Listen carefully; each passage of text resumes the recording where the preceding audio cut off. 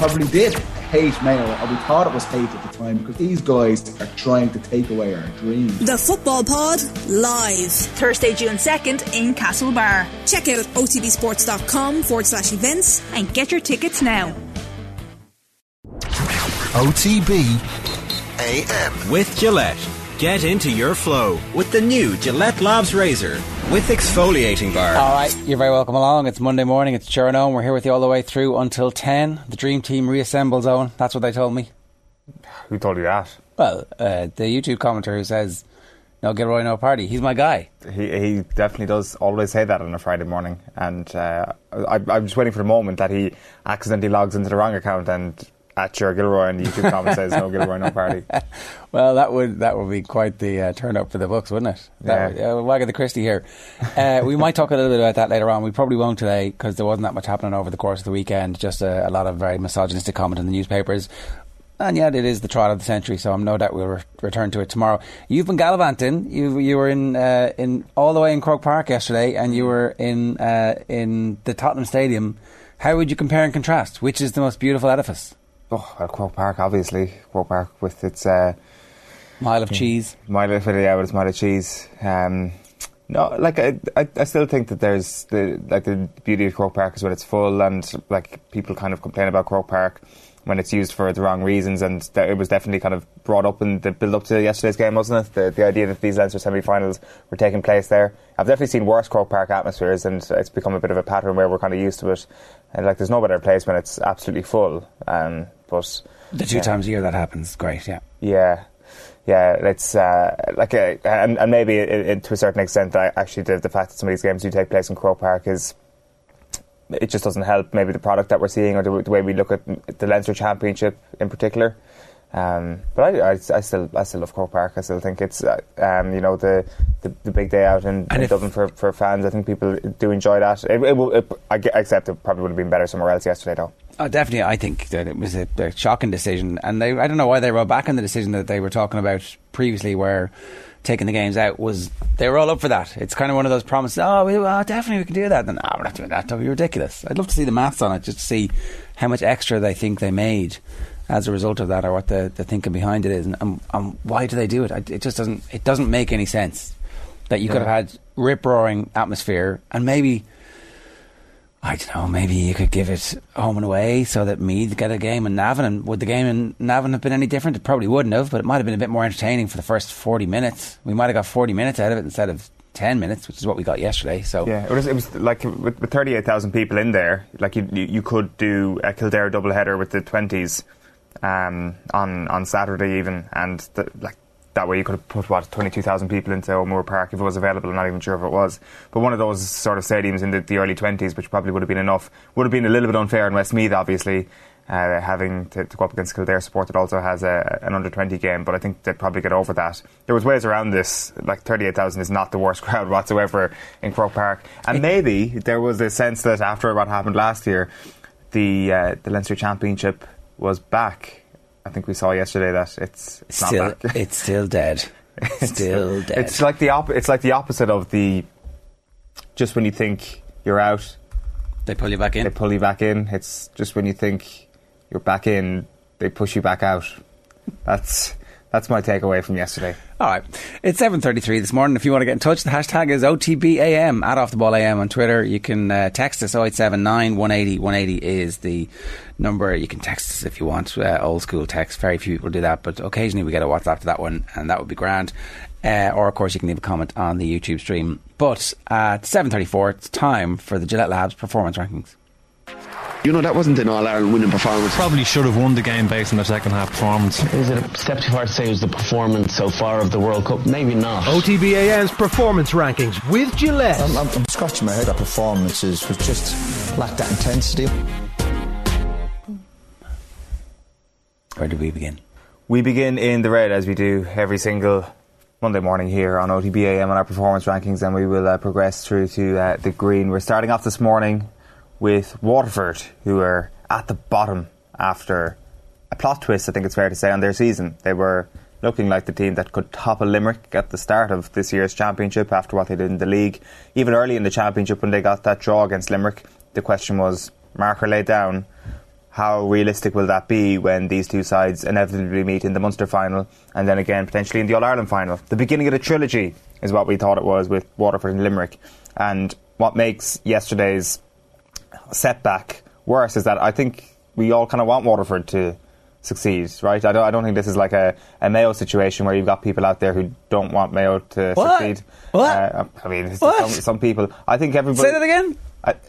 There are people who don't want Mayo to succeed. Who are these people, Owen? I think there's a lot of people who get a lot of joy out of Mayo not winning. But are you one of those people? No, I've gone people? to the bright side after being on the dark side for so long. Right. Okay. But Sorry, it feels like Waterford would be the most warmly received Gaelic Games drought story ending. Let's play it that way. So I don't think anybody's overly happy to see Waterford's malaise over the last couple of weeks happening, and that's what it is, and it's out of their hands now for them to even get out of Munster. It's like the same story as the last couple of round robins we've seen. Liam Cahill afterwards was fuming. We weren't good enough, simple as. We hurled like a car in dirty petrol, just chugging along. Just not acceptable to the big Waterford support that came here. Terribly, bitterly disappointing. He also said when the questions were really asked around the cut and thrust of Championship hurling, we were more or less looking to the officials and out to the line rather than what was going on between the lines. Now, that's a pretty damning statement of his team. It's very damning, and it's very damning in that here was a home game where it was a team who they had just 5 or 6 weeks ago really done what you were supposed to do in that circumstance, not give a sucker an even break. They completely obliterated Cork in the league final and put Cork back to the point where we thought that maybe this entire thing was going to break up, where we've had Cork pundits in studio and on air, and you can only imagine what they're saying in Cork off air when it's not being broadcast about the Cork hurlers, and they put Cork put in a brilliant performance yesterday, so we should definitely give them credit for that. It was physical, it was well thought out, it was brilliantly executed. It was clear that the stuff that they wanted to do they were being allowed to do. But Waterford again had Austin Gleeson sent off where he was already in the book and then got sucked into a row. Now, he defended himself in the row, and I have a lot of sympathy with the fact that he did defend himself in that. And Gerard Hegarty also, it seems, responded a little bit to the shithousing that he was being subjected to. But, come on, lads. Every brilliant key forward, every marquee GAA player in the country has to put up with this stuff. And you either put up with it and you're still on the field when the game is in the melting pot, or you don't put up with it and you get sent off. Because at the moment the referees are not smart enough to cotton on to what's happening, and we have this culture in GAA where the lippy guy gets away with being lippy, and in some ways is kind of a bit of a hero. So until that gets sorted out, the rules of engagement are that you can't respond, and when you do respond you get sent off. And Waterford played quite well in patches, so 15 on 15 for the last 5 minutes, 8 minutes of the game, would that have changed things? Maybe it would. It's really hard to know. It did feel like that Cork bounce back performance the last couple of years was all coming down the stretch, and they responded in kind, and they've blown that competition wide open now. It's very hard to know what's going to happen. The fact that the other game was a draw and Clare through to the final, what does that mean? Did they rest their team? Well, it definitely gives Waterford a good opportunity. Cork are the team coming up against a team with something still to play for. Like Tipperary are back in the mix all of a sudden. And that game's on in Semple this Sunday. Those games clash, by the way, with the final day of the Premier League for anybody who's looking to, earmark how their weekend's actually going to play out this weekend. Those final Munster games both taking place at 4 o'clock this Sunday. You have to say that on paper Waterford have the tougher fixture, but there's more on the line for Tipperary, so this thing is not done yet, and maybe this is the sort of path that Waterford need to take to get out of this group if they manage to pull it off on Sunday, this sort of humbling experience that they've had to go through. But I guess Austin Gleeson with 2 red cards in essentially 4 games now in all competitions, that's definitely a bit of concern for Liam Cahill. I think if you're Clare, you play a B team this week. Well, why not? And as a result, I think Waterford are actually going to go through. Well, the thing is, Cork could just go and win in Semple Stadium, and it doesn't matter what Waterford do. It's very hard to know what sort of tip challenge Cork are going to face. You'd suspect it'll be a tougher one than Waterford will face against Clare, motivationally anyway. I can see why you'd say that about Clare, and it's just the right thing to do. Rest everybody. Give yourselves a week's rest. You've got a Munster final coming up where you didn't think you were going to be you didn't feel this year was going to be the year where you catch Limerick and all of a sudden you're right there with them. Yeah, you do have a week off after that anyway. So, like, you've got 2 down weekends. So if you rest your team now, Clare have 2 weekends off before. Yeah, but imagine somebody gets injured in that game, the meaningless game. Yeah, no, I get that, and you don't want to get injured.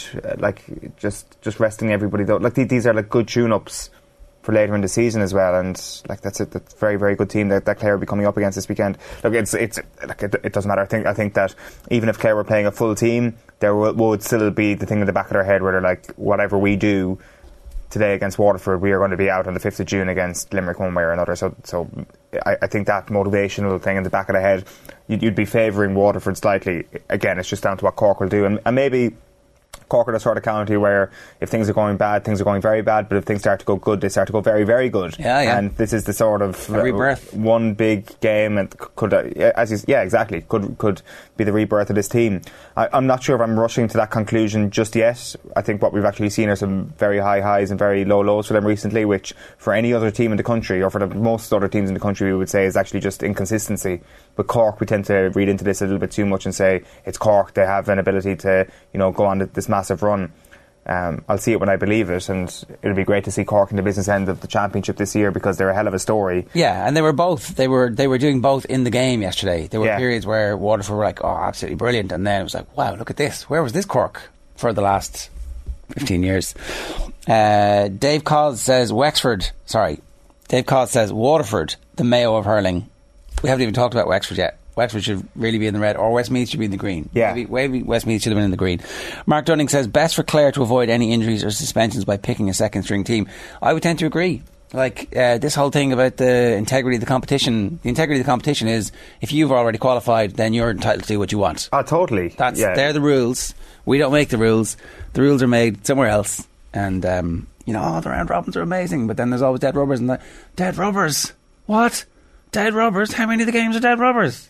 Yeah. No, like, that's not about the integrity of the competition whatsoever. I'm just thinking from Clare's perspective, just with a week off anyway afterwards, because they just used this as a kind of like last game before limbering up for a challenge against Limerick. But like Clare Limerick in a Munster final as well, after what we saw yesterday, I wonder, is yesterday actually the real sort of marker from Clare in that maybe the Munster final isn't... I think, for Clare, the Munster final would be something that they will obviously be really going after, and they would love to win that trophy. For Limerick, it maybe has less importance, but then again, after being set back a little bit yesterday, maybe... Well, it's a weird psychological thing, isn't it? Paul Murphy was talking on the football pod about, the hurling pod, obviously not the football pod, about 2013, when they were beaten by the Dubs. They spent like ages trying to psychologically repair from that, and they couldn't that season. Yeah. So these we think of these as like, they'll just swat it away, or Men in Black it, and it's very difficult to do that. So, right. Yeah, just one quick word, as you say, on Westmeath there. That's like a brilliant result at the weekend. It's kind of reminiscent of Laois beating Dublin, obviously in a knockout game that was in 2019, but it does seem every couple of years we get a result like this. And the first thing I thought when I saw that result for Westmeath was that this was a team that I'd watched play in the Joe McDonagh Cup final last year, and they'd used that to build and to get back to a place where they feel that they can take on some of the teams of Leinster, and they've done that, and they've got a result against one of the top tier teams. Not sure why that was the first thing I thought of, but this whole notion of a second tier competition in GEA, that's what you can use it for, to build momentum, to actually play at a level that suits you, to get confidence, to beat teams week in, week out, and then you'll be ready the following year to actually challenge top teams. Is the fact that the hurling league is so divorced from the stuff that really matters, is that not something we should be talking about a bit more? Like, hurling is nearly fixed, and everybody says hurling is great, and it is better than football in terms of its structures, but why don't they just go the whole hog and have some kind of a league conference situation where, you still have these competitions, but there's some other competition where the top teams play each other, and then the best 6 go into an All-Ireland series. Isn't there a better way to do this still? Just don't play the league, just replace it with a kind of more... keep your Leinster and Munster championship, but then have a third conference, which is interconference, where everybody plays each other. Like, scrap the league, but it's championship from the get-go. Wouldn't that be better? It could well be. Like, there's definitely a few of those kind of like cross-provincial matchups you'd like to see. it's just very messy at the moment with the situation in Munster and Leinster, where Munster is just completely fenced off as this Super League almost. And obviously, if there was a Munster winner, there can only be one Munster winner from the Joe McDonagh Cup. It's very, very unfair. They'd have to go into Leinster, and Leinster is obviously just a bit weaker, considering that's where the teams are coming up and down from. So that geographical imbalance that we see in football in a more pronounced way is definitely still there in hurling as well. But the hurling league definitely seems to be... Anyway, too much good stuff for me to sideline this whole conversation on fixtures nonsense. Apologies. Toulouse are next up. This is obviously our avenue to get into Leinster, but just on Toulouse very quickly, the Irish Times went through some of the French reaction to the defeat. I'm sure you'll feast on this, and you have been feasting on this, Ger, over the last couple of days. Well, I mean, you're very... This is. I'm calling Munster bias bullshit, putting them in the red. There should be a special blue section, which is top of the table, and it should be Leinster. None of this, Toulouse weren't very good, were they? They were very disappointing, weren't they? It's terrible that Toulouse didn't show up and didn't perform. Screw you, buddy. Toulouse were bloody brilliant for like 15 minutes. I mean, okay, their defence was good. They scored an outrageous, like the perfect, terrifying fear try, and Leinster were like, no big deal. We don't care. Go on, give me the reaction here. Explain why these are in the red. A lesson in rugby that Toulouse rarely receives is the headline in Le Figaro. Yeah. They wrote, Leinster shines with its organisation, its style of play programmed and recited off by heart. Cold efficiency. The hard learning of the very high level continues for the golden generation of Stade Toulouse, in pain this time. Then there was also L'Équipe. Toulouse could never express themselves, always retreating because of pressure, and undoubtedly paid for the excessive energy of their quarter-final last Saturday against Munster. See, Munster did soften you up. L'Équipe said it, the most important sports publication in the world. Toulouse were only a shadow of themselves, a striking contrast with the Irish, who were aggressive on the advantage line and always perfectly positioned. And then lastly they said, Leinster's combinations of alternating play testify to the perfect knowledge the Irish have of their game. In comparison, Toulouse's game seemed telegraphed. So yes, this is like a win for Irish rugby. Let's just forget about the fact that this is a Leinster win. This is praising Ireland and the Irish rugby culture that we have in this country. Was it it's a win for everybody? 10 of the starting team that played against France in the Grand Slam decider, as it was built. Yeah, not a bad performance, not a bad weekend's work.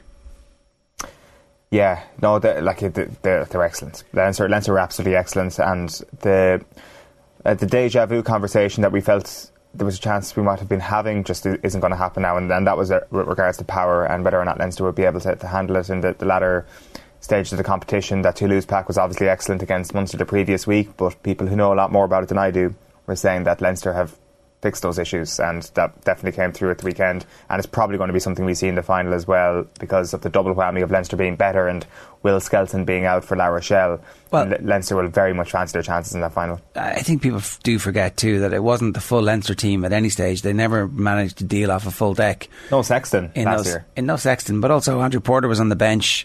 Caelan Doris didn't start. There were a few others who were out as well, and their strength and depth wasn't as good last year as it needed to be. So they fixed a lot of those issues. Their strength and depth could still do with a little bit of a boost, but at the same time they now look like a squad who are hopefully going to be able to deal with the issues that are coming their way. A big caveat to that is Tadhg Furlong, the immediate post-match is like, this doesn't look like it's season ending, so let's wait and see what comes back from that, because it's a very different scenario if Tadhg Furlong is playing and if he isn't. Yeah, like I've kind of come to this stage as well where Tadhg Furlong just turns us all into people who love dad jokes. Like you're sitting there watching Tadhg Furlong and you're like, don't say it, and you end up tweeting, Tadhg Furlong's a midfielder, Tadhg Furlong's a back, and it's like, this is like the 400th time I've made this joke because Tadhg Furlong keeps doing things like this, but it's never not funny, of course. He's pretty good, isn't he? Yeah, like if he's missing for the final, obviously it makes it more interesting. Leinster won't want that, but he's obviously the unreplaceable aspect of all of this. But Leo Cullen seemed pretty okay with it in the aftermath. He was like, it's nothing to be overly concerned about. We should have a fitness bulletin from Leinster, I think, this afternoon. Good morning, lads. Are we sort of begrudging Leinster rugby as we need to be underdogs? It's other teams underachieving when Leinster were just that good, and I'm not their number one fan, but I'm Irish. Yes, Shifty, correct. Fergus Keogh says, yes, Ger, to hell with poor Toulouse. Praise Leinster's brilliance. I mean, this is the mealy-mouthed Performance rankings brought to you by Munster's Owen Sheehan today. Go on, praise Leinster's brilliance there. Go on. But they were sensational. They were absolutely sensational. Brendan O'Brien on the papers yesterday made a great point about how Lancaster is kind of the de facto Ireland coach, in that he coaches the Ireland players day in, day out, and that keeping him involved in this whole setup where they have the national style, which is obviously brought to you by the brains trust of Paul O'Connell, who's there, but under Andy Farrell's guidance. And Andy Farrell's definitely been very important in giving everybody that freedom at international level to express themselves. They're bringing that back to the club. The club is like clearly one of the best coached, best run organisations in the history of Irish sports. Like, if Leo Cullen gets the CEO job and Stuart Lancaster gets the head coaching job, that's kind of a dream scenario, isn't it? Yeah, because then you're going to have Lancaster for as long as he wants the job. Yeah, you've got to keep these guys in the Irish system, and I think everybody's going to be okay with that one way or another, because as we see, Leinster and Ireland have such a close link up in terms of playing resources at this point as well, that even if there is no eventual gig with the IRFU, which a lot of Irish rugby fans will want, being involved with Leinster is still a pretty good contribution to Ireland as a whole. What do you think of the Toulouse jersey? Asks Shifty Lads genuinely. Do you like these things, lads? I actually can't remember. I was too busy watching the game. You could tell me, you could ask me now what colour Toulouse are playing in. I'd be like, Leinster played in their blue. I mean, what was unusual about it? I'm the last person you want to be asking about this when it comes to. We've been through this when it comes to jerseys, when it comes to colours that teams are wearing. I'm not the guy to ask. My kids were very interested in the pink warm-ups that Leinster had. I was like, I hadn't seen them too often in the past, but. So it's the red jersey, the normal stereotypical red jersey. The one with there's like a black stripe down the middle of it. I don't know. But yeah, is that red versus blue? Good. Yeah, generally, absolutely. Are we happy? Well, actually, red. So why didn't Chelsea wear blue on Saturday? That I did notice that Chelsea were wearing fluorescent yellow rather than blue, and neglecting the fact that they could have been red versus blue. Are we happy there? Are we happy with, your... Yeah, you're done. No, your appraisal of Leinster's brilliance. Is there anything else you want to say? Any other... Toulouse jerseys are very nice. I have to say, they're very nice. They're like... there's a black and white kind of Newcastle stripe down the breastbone. And, the Peugeot sponsor with the cool lion logo. But who cares? We beat the crap out of them. Screw you, Emile Ntamack, and... handsome assassin bastard DuPont. Screw you all. We killed you. Yeah, absolutely. Very, very happy for you and your boys. Next up in the Amber this morning, we have Manchester City, who've given us something to think about next weekend. Like, this final day of the Premier League season is going to be pretty good, I suspect.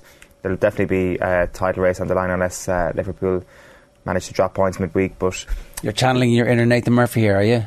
Yeah, I'm going for that. I think yesterday was a significant enough moment.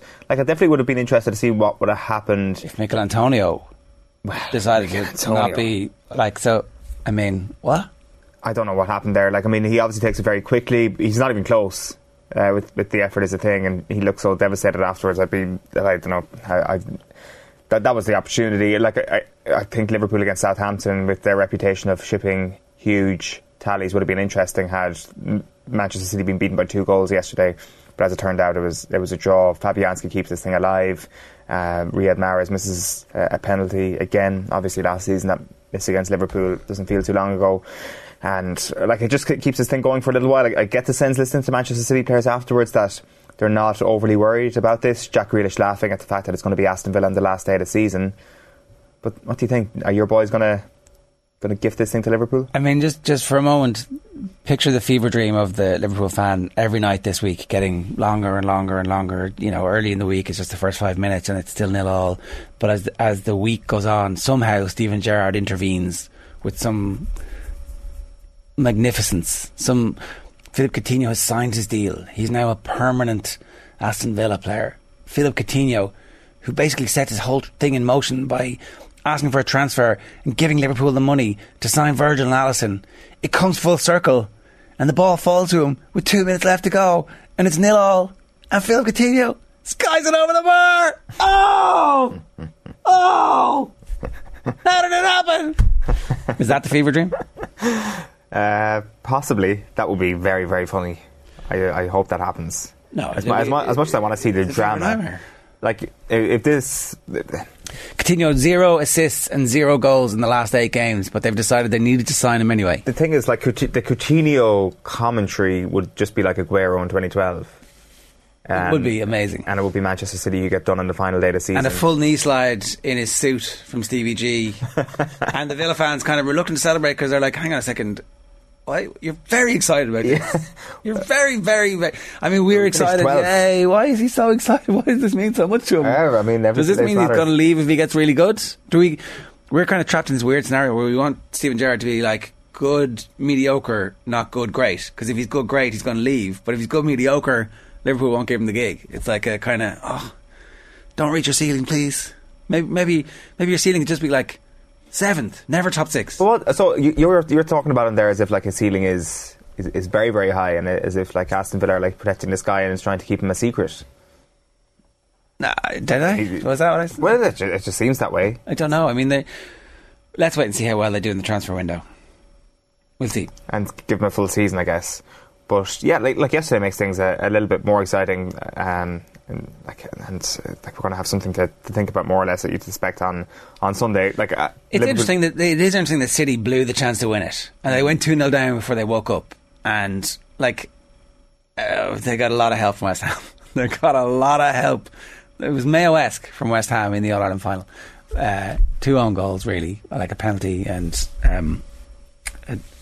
a bad own goal as well. Like not one of those ones where you're like, I totally understand what you're trying to do there.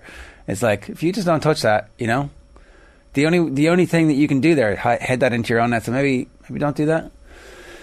Maybe I'm being unfair on West Ham. They did very well, much better than most teams done against Man City. So I don't know.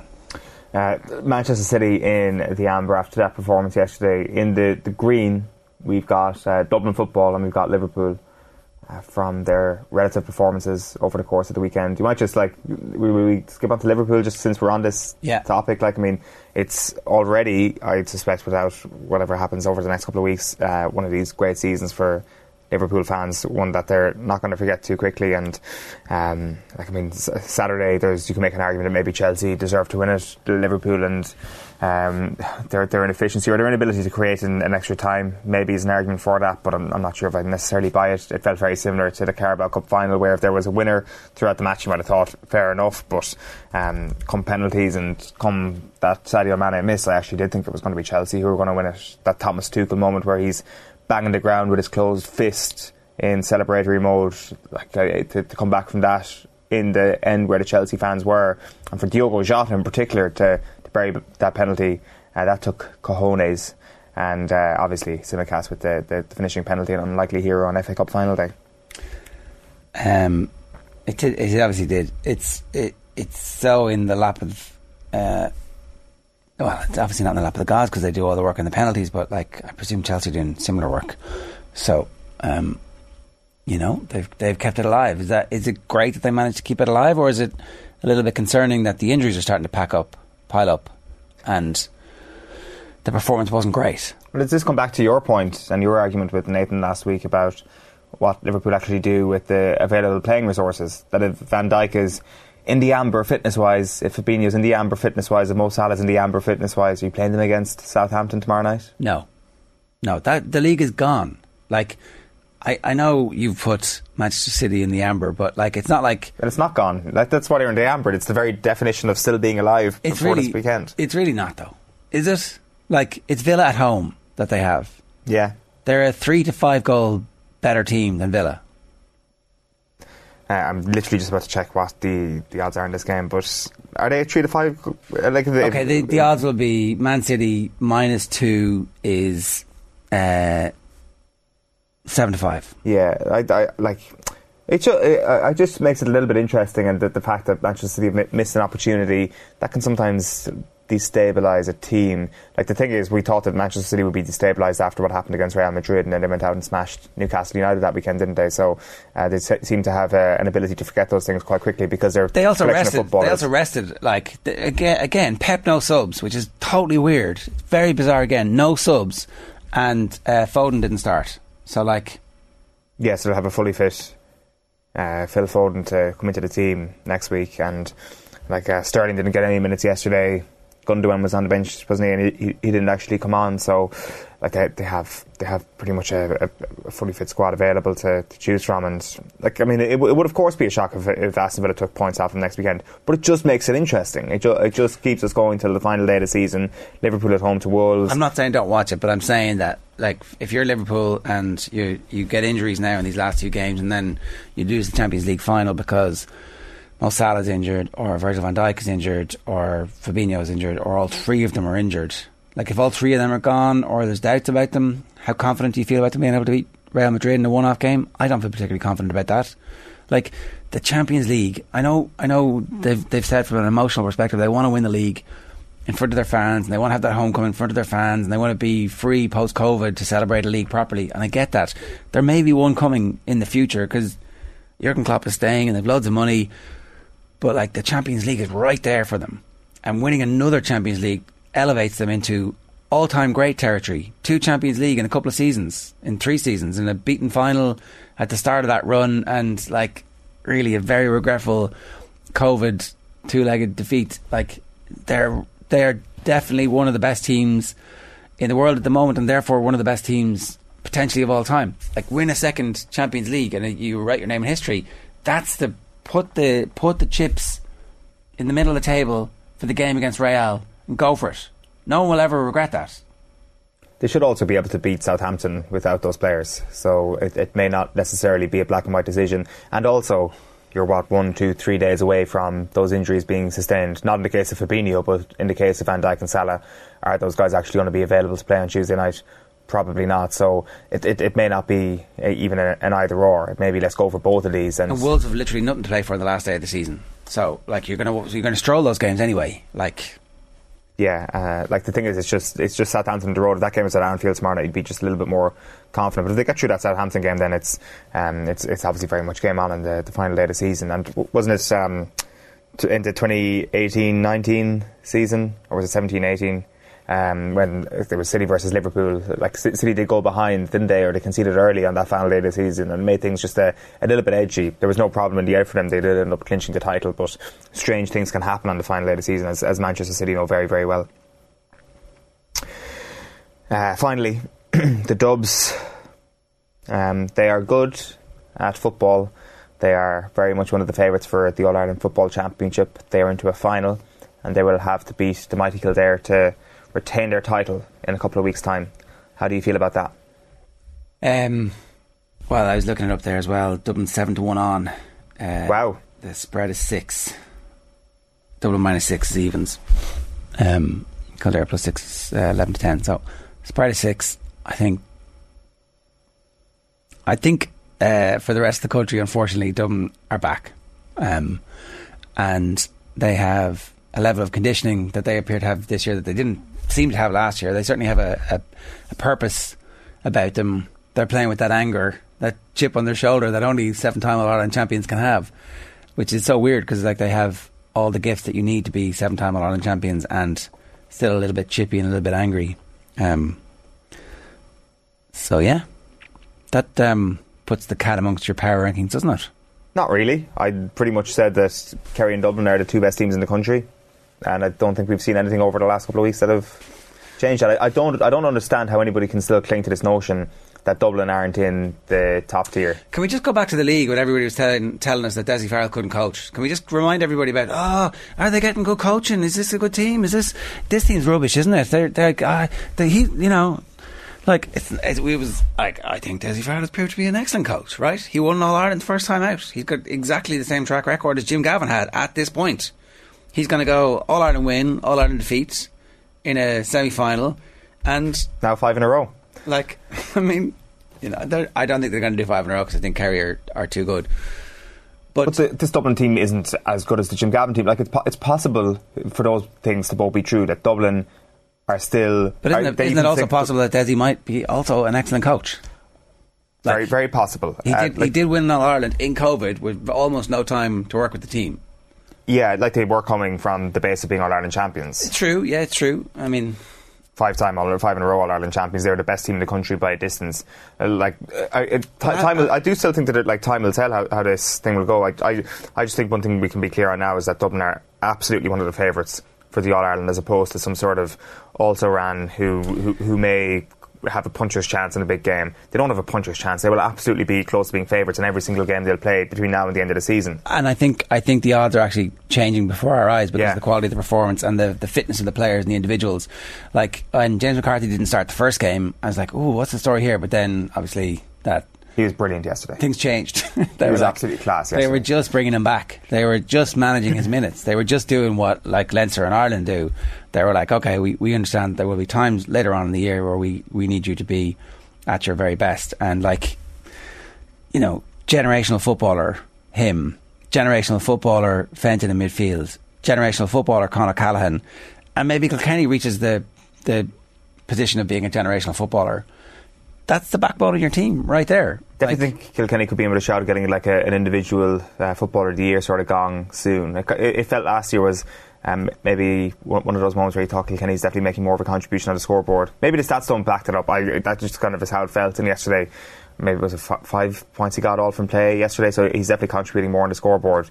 The one thing that you would be getting hope from if you were Kildare is just the amount that Dublin conceded yesterday while being very, very comfortable. 114 was what they conceded at the end yesterday, which is a pretty big tally considering this felt like 2020 when they absolutely destroyed Meath. But what they conceded was not like that at all. In fact, it's been 5 years since Dublin have conceded that much in a Leinster Football Championship. It was a 2017 Leinster Football Final against Kildare where they conceded more than 114. So they've gone through 5 years of not conceding that amount in this competition, and they did yesterday. So that defence is definitely... I think they won that game by 10 points as well, didn't they? Don't get me wrong, they absolutely hockeyed them, as they did everybody for the last 10 years. Right. But that's the one nugget of hope if you're Kildare. 1A, 1B in the performance rankings, we're saying they're on a tier on their own at the moment, and then Derry are third, are they? We'll have to wait and see. Shifty Lad says, brilliant Journone. I never noticed jerseys, only it was great they were red and we were blue. That's Shifty, who 2 minutes ago was telling us, I'm not really a Leinster fan, but now he's we were blue. Welcome aboard the bandwagon, is all I'll say to you. O'Toole 1905 says, lads, I'd love a rule to be in. If any cup final is 0-0 after 2 hours, the cup goes back on the shelf, no winner, no parade, everyone go home. That would make them play and compete. Yeah, I kind of like the build-up of the tension over the penalties. Or even just throughout the 90 to 120 minutes, just the real sort of tightrope nature to extra time. One mistake and it could all be over. Paul McGee says, this week is when the hope kills you, hoping Gers mighty Villa do us a favour on Sunday. Thoughts on O'Gara versus Leinster? It's kind of sickening for Leinster to be like, oh, it's going to be O'Gara again. Oh no. O'Gara versus Sexton there might be a narrative around that in the build-up to this game, perhaps. John Claffey says, is West for La Rochelle that bad at goal kicking all year round, or just in the pressure games we get to see near the end of the season? It was the same last year. Damien says, I'm surprised that La Rochelle's goal kicking with Rog as coach. Was it Rugby Pass or Rugby Lad or one of those had a picture of O'Gara looking down going at the pitch going, get me in my boots, lads. Conor Pratt says, surely Farrell wants the top English gig at some stage. I don't know. I mean, I think the likelihood is that Andy Farrell's going to be the Ireland coach for this World Cup cycle and the next one. Robert Maul says, enough structure talk. Hurling structures aren't much better than football. It's just a better sport and spectacle. I don't know. We'll come back to that. Well, it was quite the weekend for Liverpool. No better man than Mark Lawrenson to talk to you about it. Mark, good morning to you. How are you? I'm all good, thank you. What kind of a hangover do you have today as a matter of interest? I have got a hangover, but how do you know I've got a hangover? Well, because it was a big weekend and I'm sure you were celebrating. All right, yeah, I was. I'm in Mallorca now, so I was. Well, let's focus on you just for a second there. Totes a mosh? Say again? Were you totes a mosh? What's that mean? It's what the kids say when they're like, very emotional. It's called totes a mosh. Oh, right. Well, yeah, as you can tell, I'm not down with the kids, so I have no idea. No, I know I'd made the decision ages ago, so I just didn't tell anybody. It was actually, they're going on about 25 years, and it's actually, I think my first gig with the BBC was 31 years ago, and would you believe it was It was a radio game, and it was Peterborough United 1, Liverpool 0, a massive shock. So some game to start with. Had you already finished playing when you started, or were you still playing when you were doing a bit of radio work? No, I was finished. I think it was about 91 or something. No, I'd already finished. So. And did you love it straight away? Yeah, probably did. I mean, I'd had no training. They just said, come and co-commentate. I mean, it was. I mean, over in Britain, it's Radio 5 Live. They do all of the football, but it was Radio 2. I think even in those days, so they hadn't kind of progressed to Radio 5 Live at the time. I know ITV got the highlight rights very early on in the Premier League years, but I'm fairly sure that you and Hansen were the double act when the Premier League was kind of peaking or starting to come through, and the money was starting to come through on the BBC, which was, great timing on your part and on the pair of your part, and that you were very firmly established as main Saturday night football show being watched by millions. Two main idiots. Yeah. Well, listen, don't forget Trevor Brooking. There was 3 of us. So I came and joined. I think Jimmy Hill basically finished, and then it was Trevor Brooking and Al, and then I was like the third person. So obviously we used to rotate and stuff. So it was a right place, right time, and.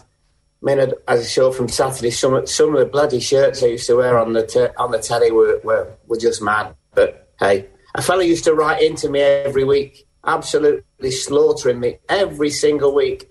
And he said, and Gokwan had just arrived on the scene. I think he's the fashion guru, isn't he, or something? He said, "I'm going to get you an appointment with him," and all that. It was so funny. But he wrote to me every single week, and you just go, "Wow, get a life." Did you ever have that appointment with Gokwan? No.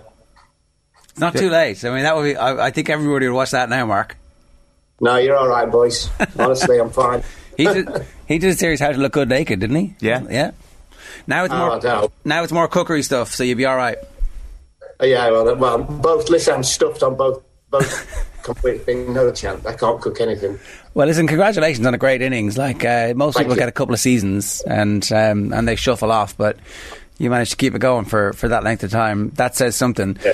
It was good. It was fun. It was like, Tony. We had Tony Blair on one week and everything. He was great, him actually. But he couldn't remember his. I don't think it was. He couldn't remember what his first game was. Well, he knew it was Newcastle. He couldn't remember who they played against. But I suppose we gave him a bit of leeway because he was the Prime Minister at the time. He had probably more important things to think about. All right, doubt it. Did you do predictions? Did you do predictions against Tony Blair? No. Who's the predictions have only come in I think the last 10 years or something. Who's the most high-profile person you've gone predicting against? I think I did Schwarzenegger, Will Ferrell. Quite a few of the Americans who obviously knew absolutely nothing about it. But they must, a bit like myself, they must have had a film or there's loads of music guys as well been on there and everything. So obviously just to promote stuff, which is totally understandable. But yeah, and Schwarzenegger swore at me. I think he told me to F off, as a bit of fun because he's a blue, isn't he? He's an Evertonian, but obviously they bleeped it out. The BBC being the BBC bleeped it out. So, as you know, for anybody who missed it, you were asked, what's the main difference kind of between nowadays and your time? And you talked about the teetotal footballers today, but it was different in your time. And I think the story involved a famous goalkeeper, Bruce Grombar. Yeah, it was just one of those many things. So, when they asked me the question, I suddenly thought, crikey, what shall I say? Because there's so many you couldn't really repeat. But he was nuts, as everybody knows. Good goalkeeper, but he was nuts. But in those days, I think we used to go to Southampton. It'd be 6 hours on a coach. So as long as we drew or won, we'd get wine and beer on the way back. You'd take it from under the coach and bring it up to the seats and everything. And being stupid footballers, we only had one bottle opener. And so we started off, we got the beer and the wine, and the boys were playing cards and all those kind of things, killing the 6 hours and what have you, and the music's going. And suddenly everyone's gone, who's got the opener? So we couldn't find the opener. To this day, I don't know where it went. So they went, well, we're absolutely stuffed. We can't open the Budweisers or whatever they were. So Brucey actually said, don't worry, I'll sort it. So the first thing he did, I didn't have enough time, obviously, to ramble on the telly on the Saturday to say the first bit, which was he opened the beer with his teeth, which I think loads of people, I've never done it, but loads of people have done it. It wasn't a great shot, and we just looked at him and just thought, well, he's nuts anyway. And then his famous words were, I've got a better one than that. And we said, what are you on about? He said, I've got a better one than that. And we said, what? He said, watch this. So he put the beer bottle in his eye socket and twisted it. And it opened and it cut the top bit and the little bit there. And I think, and we're all looking at him thinking, oh my God, he's not really just done that. And I think it might have been Hansen, might have just went, well, you don't need your eyes, do you, the way you're playing at the moment? And like, on we go, mad, absolutely bonkers. Can you imagine that now? Alisson did that on a oh my goodness me. Yeah, his peripheral vision no longer any good, which would explain some of the goals flying in from odd angles.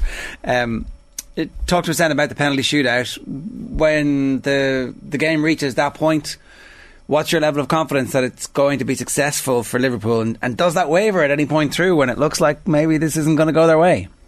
Yeah, absolutely. Well, it's 50-50, isn't it? I don't care who you play against, any team. It's 50-50, and you don't know what your goalkeeper's going to do. He might suddenly this thing, I'm going to dive for every single one, or pretend to dive, or all those kind of things.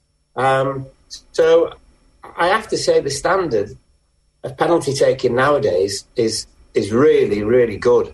And when you look at them, the goalkeepers actually make relatively few saves. So it's your heart's in your mouth in it when they take them. I must admit, I'm delighted that Tsimikas scored, because I know from just obviously being around the club and working for the TV channel and stuff, they absolutely love him, and he's a bit nuts. I think he's a bit Brucey.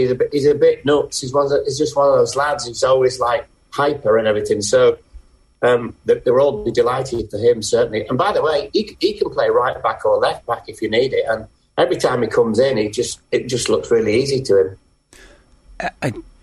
Maybe it's a coincidence, but it's funny that it's like the off-Broadway players, like it's him, and the last penalty shootout, it's Caoimhín Kelleher, who are getting the praise on the day, and who everybody seems really, really very happy for. Like, look, they've just won a trophy, so obviously they're going to be happy, and maybe we read too much into the body language and the celebration afterwards, but like that unity of purpose, that group, it does seem really very together.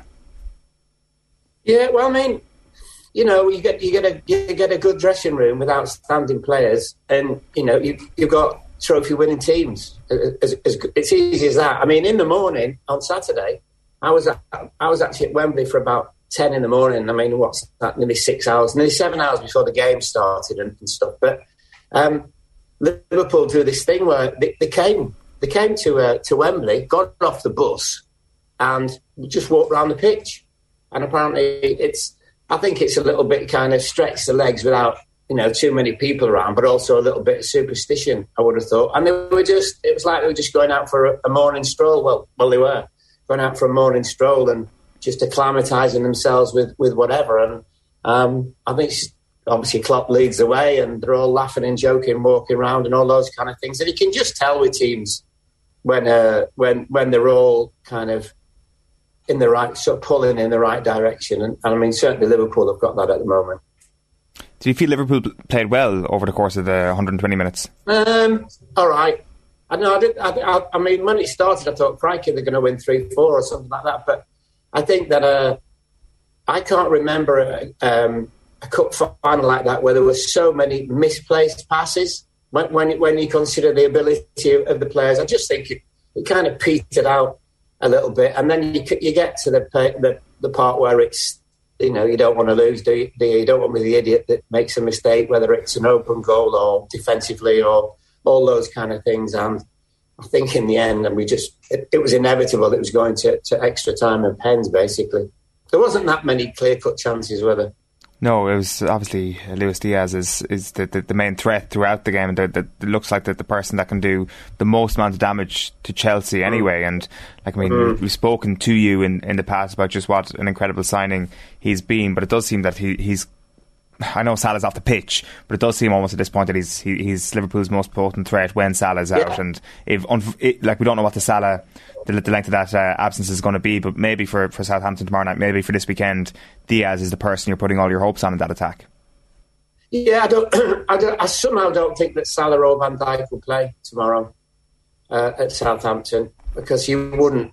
I don't think what they've got is serious, and probably if it was a Champions League final tomorrow, they'd be playing. Well, not probably, absolutely certainly. But I wouldn't mind betting Klopp might just leave them out, because obviously, he can go with the Konate and Matip partnership, and anyone else can come in and play, obviously, instead of instead of Salah. So, yeah, I would.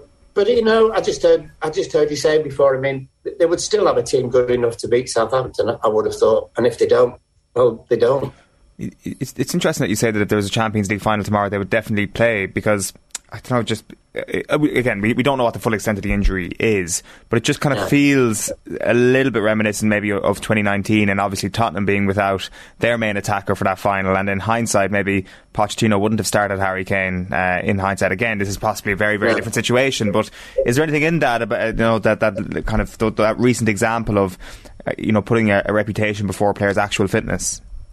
No, I think it's just the fact that, I mean, they're tired. That's one thing. They played so many games, and normally I never give them any stick for whatever. But they are tired. You have to give that to them. So I think Klopp would probably think, you know what, is it really worth taking the chance if he plays Salah and Van Dijk? And what if they aggravate what they've got? So I think it's just a precaution. But that's why I say if it'd been the Champions League, finally, you play your strongest team, don't you? You forget about everything else. It's secondary.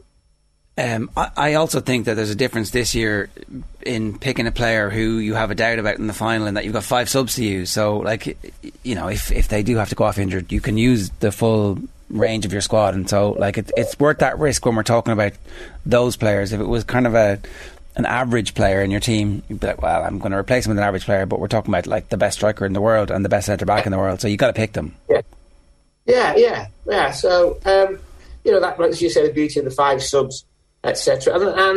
And I mean, Klopp's talked about this lots, but this I would say in all my time that 81 I joined Liverpool, and all that time since, this is definitely the best squad the club's ever had in terms of strength of depth. I mean, they've 2 players for virtually every position. And before you shout at me, I mean, Joe Gomez can play right back instead of Trent. Obviously, wouldn't be quite the same, but he's still a very, very good player. And everywhere you look, of course, Tsimikas can play right back as well if you needed him to. So, but everywhere you look, you'd say, the cover's excellent. I mean, there just doesn't seem to be a weakness. And I've said to this before with him, with Klopp, it's just, this clever thing of just having everybody together and saying, to a player, look, you're not playing tomorrow, but you're going to play on Saturday, whenever the next game is. And so you don't get anybody knocking on your door saying, why am I not playing? So,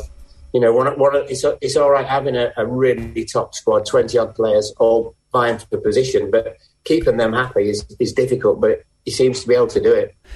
For the Champions League final, if Van Dijk is fit, who do you think will be his central defensive partner?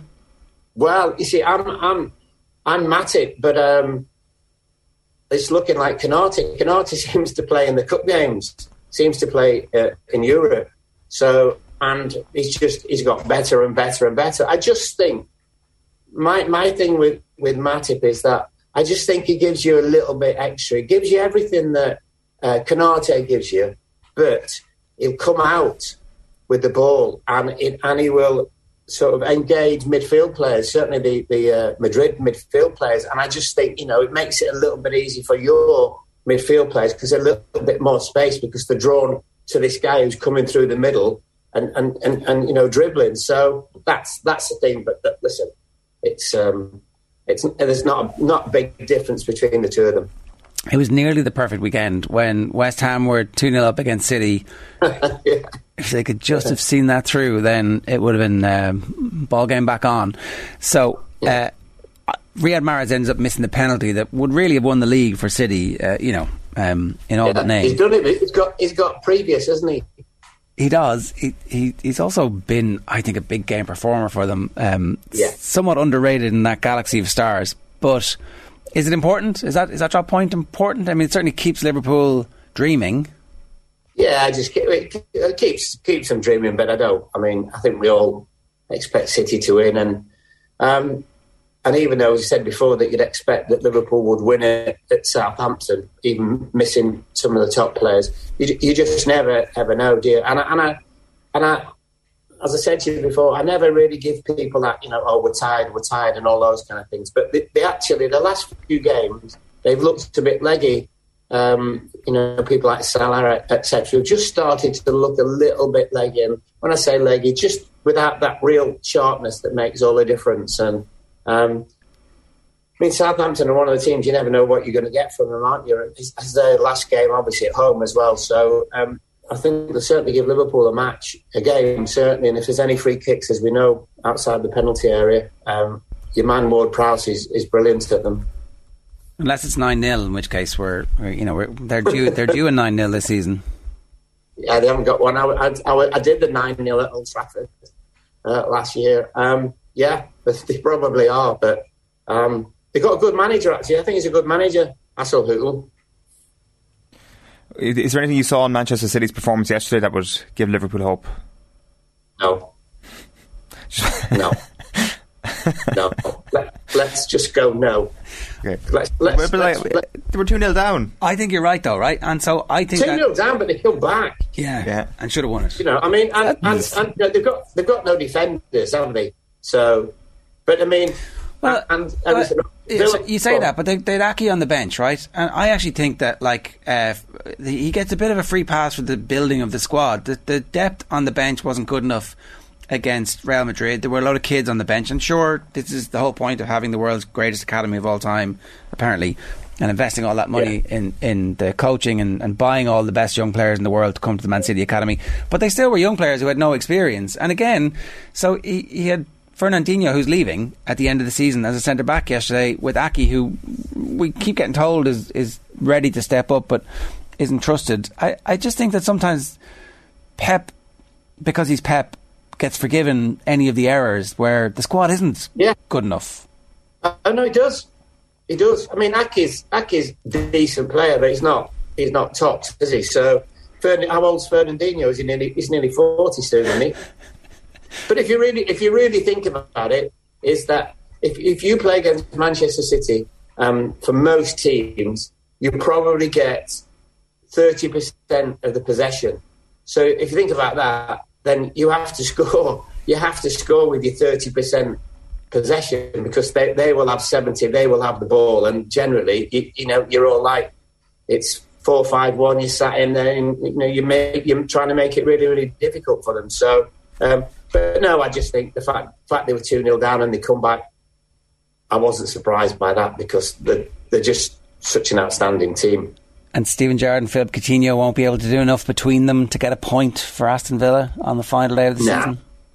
Well, I was at Villa Park on Tuesday, and to be honest with you, Coutinho, I didn't really see him. The game passed him by a little bit, but I know he'll be against I think with Coutinho, against any team outside the top six, he'll be outstanding, because he'll get a bit more of the ball, and obviously, he's very, very good at it. But against the big teams, I just felt he was a little bit of a non-entity, to be honest with you. But I understand why they've taken him. Yeah, and they've ended up getting a reasonable deal for him in the end. Just a quick word on the relegation situation, because it looked like at various stages we knew what was going to happen.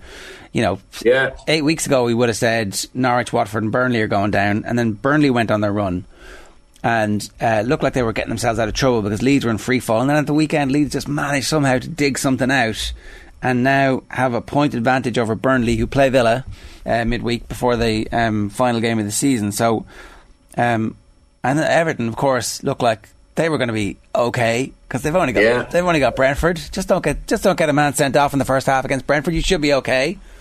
And I don't know, all of a sudden it's right all in the melting pot again. Yeah. Well, I mean, I just thought Leeds were going to go latterly because they're playing angry, and you can't play football. You know, you can't play angry football. It doesn't work for you. And I mean, you know, if you look at is it Aliens sending off James, was it, got sent off as well, and you look at them and you just kind of think, well, they've got that wild look in their eyes. But I didn't see yesterday. I hadn't realised for a long time. I just thought obviously we're getting beat by Brighton. I thought just stay at 1-0. So that mean that last minute equaliser was a breath of fresh air for them. But it's one of them, innit? I mean, they could all go, as in anyone from those teams could go. And I somehow once Burnley stopped the run, I kind of thought, I wonder now if actually, you know, it's levelled off a little bit and they might just go. But don't Burnley have Newcastle last game at home? Is that right? I'll tell you exactly now. Burnley. I think so. I mean, yeah. Newcastle played tonight, but I think, and you know, if you were told beat Newcastle at home, excuse me, last game and you stay up, that would be somewhat of an incentive, would it not? Yeah. So look, I guess it's any of those teams at this stage could still get sucked into it, and it's hard to make any one of them favourites under the circumstances because. Well. Yeah, and you don't. I mean, we keep. You know, we're talking about sending offs and all those kind of things, and we've got VAR decisions that will come into play. And I don't know. I mean, I'm not sure that you lads will know. I seem to think this season I have never ever seen so many late goals in the Premier League or the old Division 1 or whatever it was. It seems to be almost every week there's a 90 plus 6 minute equaliser goal, whatever. So. That's an interesting stat. I don't do stats, but that is an interesting one. I mean, how does that work? Is it just because everybody's shattered? Probably, yeah, probably. But I mean, shattered or loss of concentration, maybe. But it is unusual. I mean, look, Brighton had a spell, didn't they, where they kept scoring very, very late, and it wasn't once or twice. It was it seemed to be 5 or 6 or 7 times in a succession. Yeah. It does kind of feel like this is the first time we've hit kind of like or about to hit a lull in club football since July 2020. Like it has been a long time coming, but it also kind of makes you think that you'd wonder if, you know, the Premier League at the start of next season will maybe have a different look to it. Like, I mean, we often get bogged down in the here and the now, and Manchester City and Liverpool being so amazing and so far ahead of the pack, but with an actual proper off-season for the first time in a couple of years, you'd wonder actually could there be a shift at the top of the table, maybe in terms of other challengers, other people who might make it a bit interesting at least next season? No, I don't see it. Okay, I really don't see it because, I mean, I think they need too many players. The teams you're talking about, so we're talking Man United, Chelsea, Arsenal, Tottenham, aren't we? Basically, and too early for Newcastle, although they will improve, but it's going to take them a while to get anywhere near. So, no, I don't really see that. And I mean, you know, talked about the depth and the quality in Liverpool's squad. City might add a couple more. You know what they're like. They've obviously taken your man, and that's going to be interesting to see how they play with Haaland, because I think when you see a lot of his goals, there's a lot of green grass between him and the goalkeeper generally. City don't really play that way. They have so much possession and they play little rinky-dink passes, don't they, in and around the penalty area. So that's going to be interesting to see what he does. I mean, he's going to score goals because he can and he's a beast. But it'll be interesting to see how they cope with him and he copes with them, and especially with Guardiola, as you say, sometimes does make the odd strange decision in terms of selection.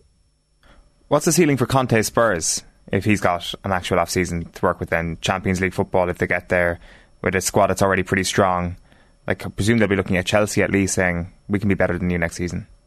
Yeah, I would think so. And obviously Arsenal's still a bit skittish, aren't they, as we know, and Tottenham can be. But I'm told that the players actually really, really like Conte, and there doesn't seem to be anybody that doesn't, and they really believe in him. So the problem's going to be what the chief executive's going to give Conte in terms of money to buy players and bring them in, isn't it? That's always the thing at Tottenham. And whether or not he'll be there. So it's going to be very... Conte? Yeah. I think he'll be there. I actually get the impression that he's grown to like it. I think maybe when he... Did he only sign for, I don't know, 18 months or 18 something? 18 months, yeah, I think so. Right. So, I think he's grown to like it. I think when he first signed, I was a little bit like, he's thinking, well, I'll do this for a while, and then if something else crops up, off I go. But and I don't think it's easy working with Daniel Levy, but they must have some kind of relationship. And I think the head of recruitment is Italian, is he not? Yeah. So there's a buffer there between Conte and Daniel Levy. I just think sometimes Conte says things just to see what reaction he gets from upstairs. And I think that's the other thing at football clubs nowadays for managers is you've got to manage the team, but you've got to manage upwards as well. That's all part and parcel of it. And I know that Fergie said many, many years ago to anybody who would listen that was managing in the Premier League, he was saying to them, when you do your press conference on the day before a game, he said, that's when you get out what you want to get out. He said, because that's your big chance.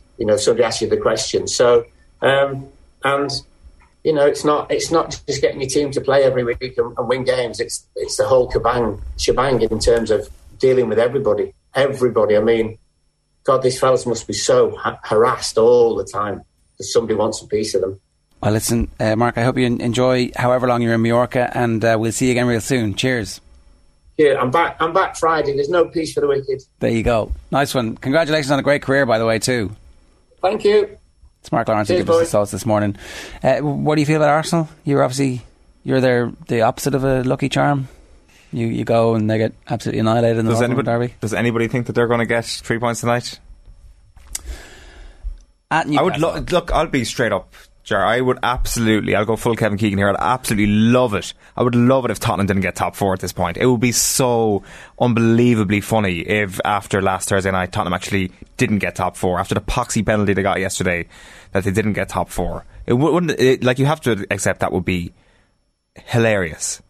That would be way funnier than Arsenal's implosion. And I accept that I accept that Arsenal imploding is funny for people that aren't me, but they were rubbish and they have got really good since they made big changes in the middle of the season. So it's not, I don't expect, if Conte manages to get them top four, that's a great achievement.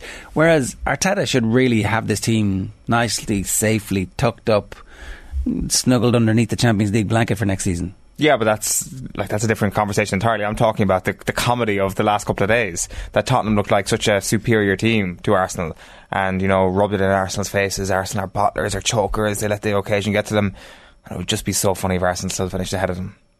Okay, I see the Arsenal fan narrative has overtaken you. That's fine, it should. So you don't think... No, what's the narrative you actually want to...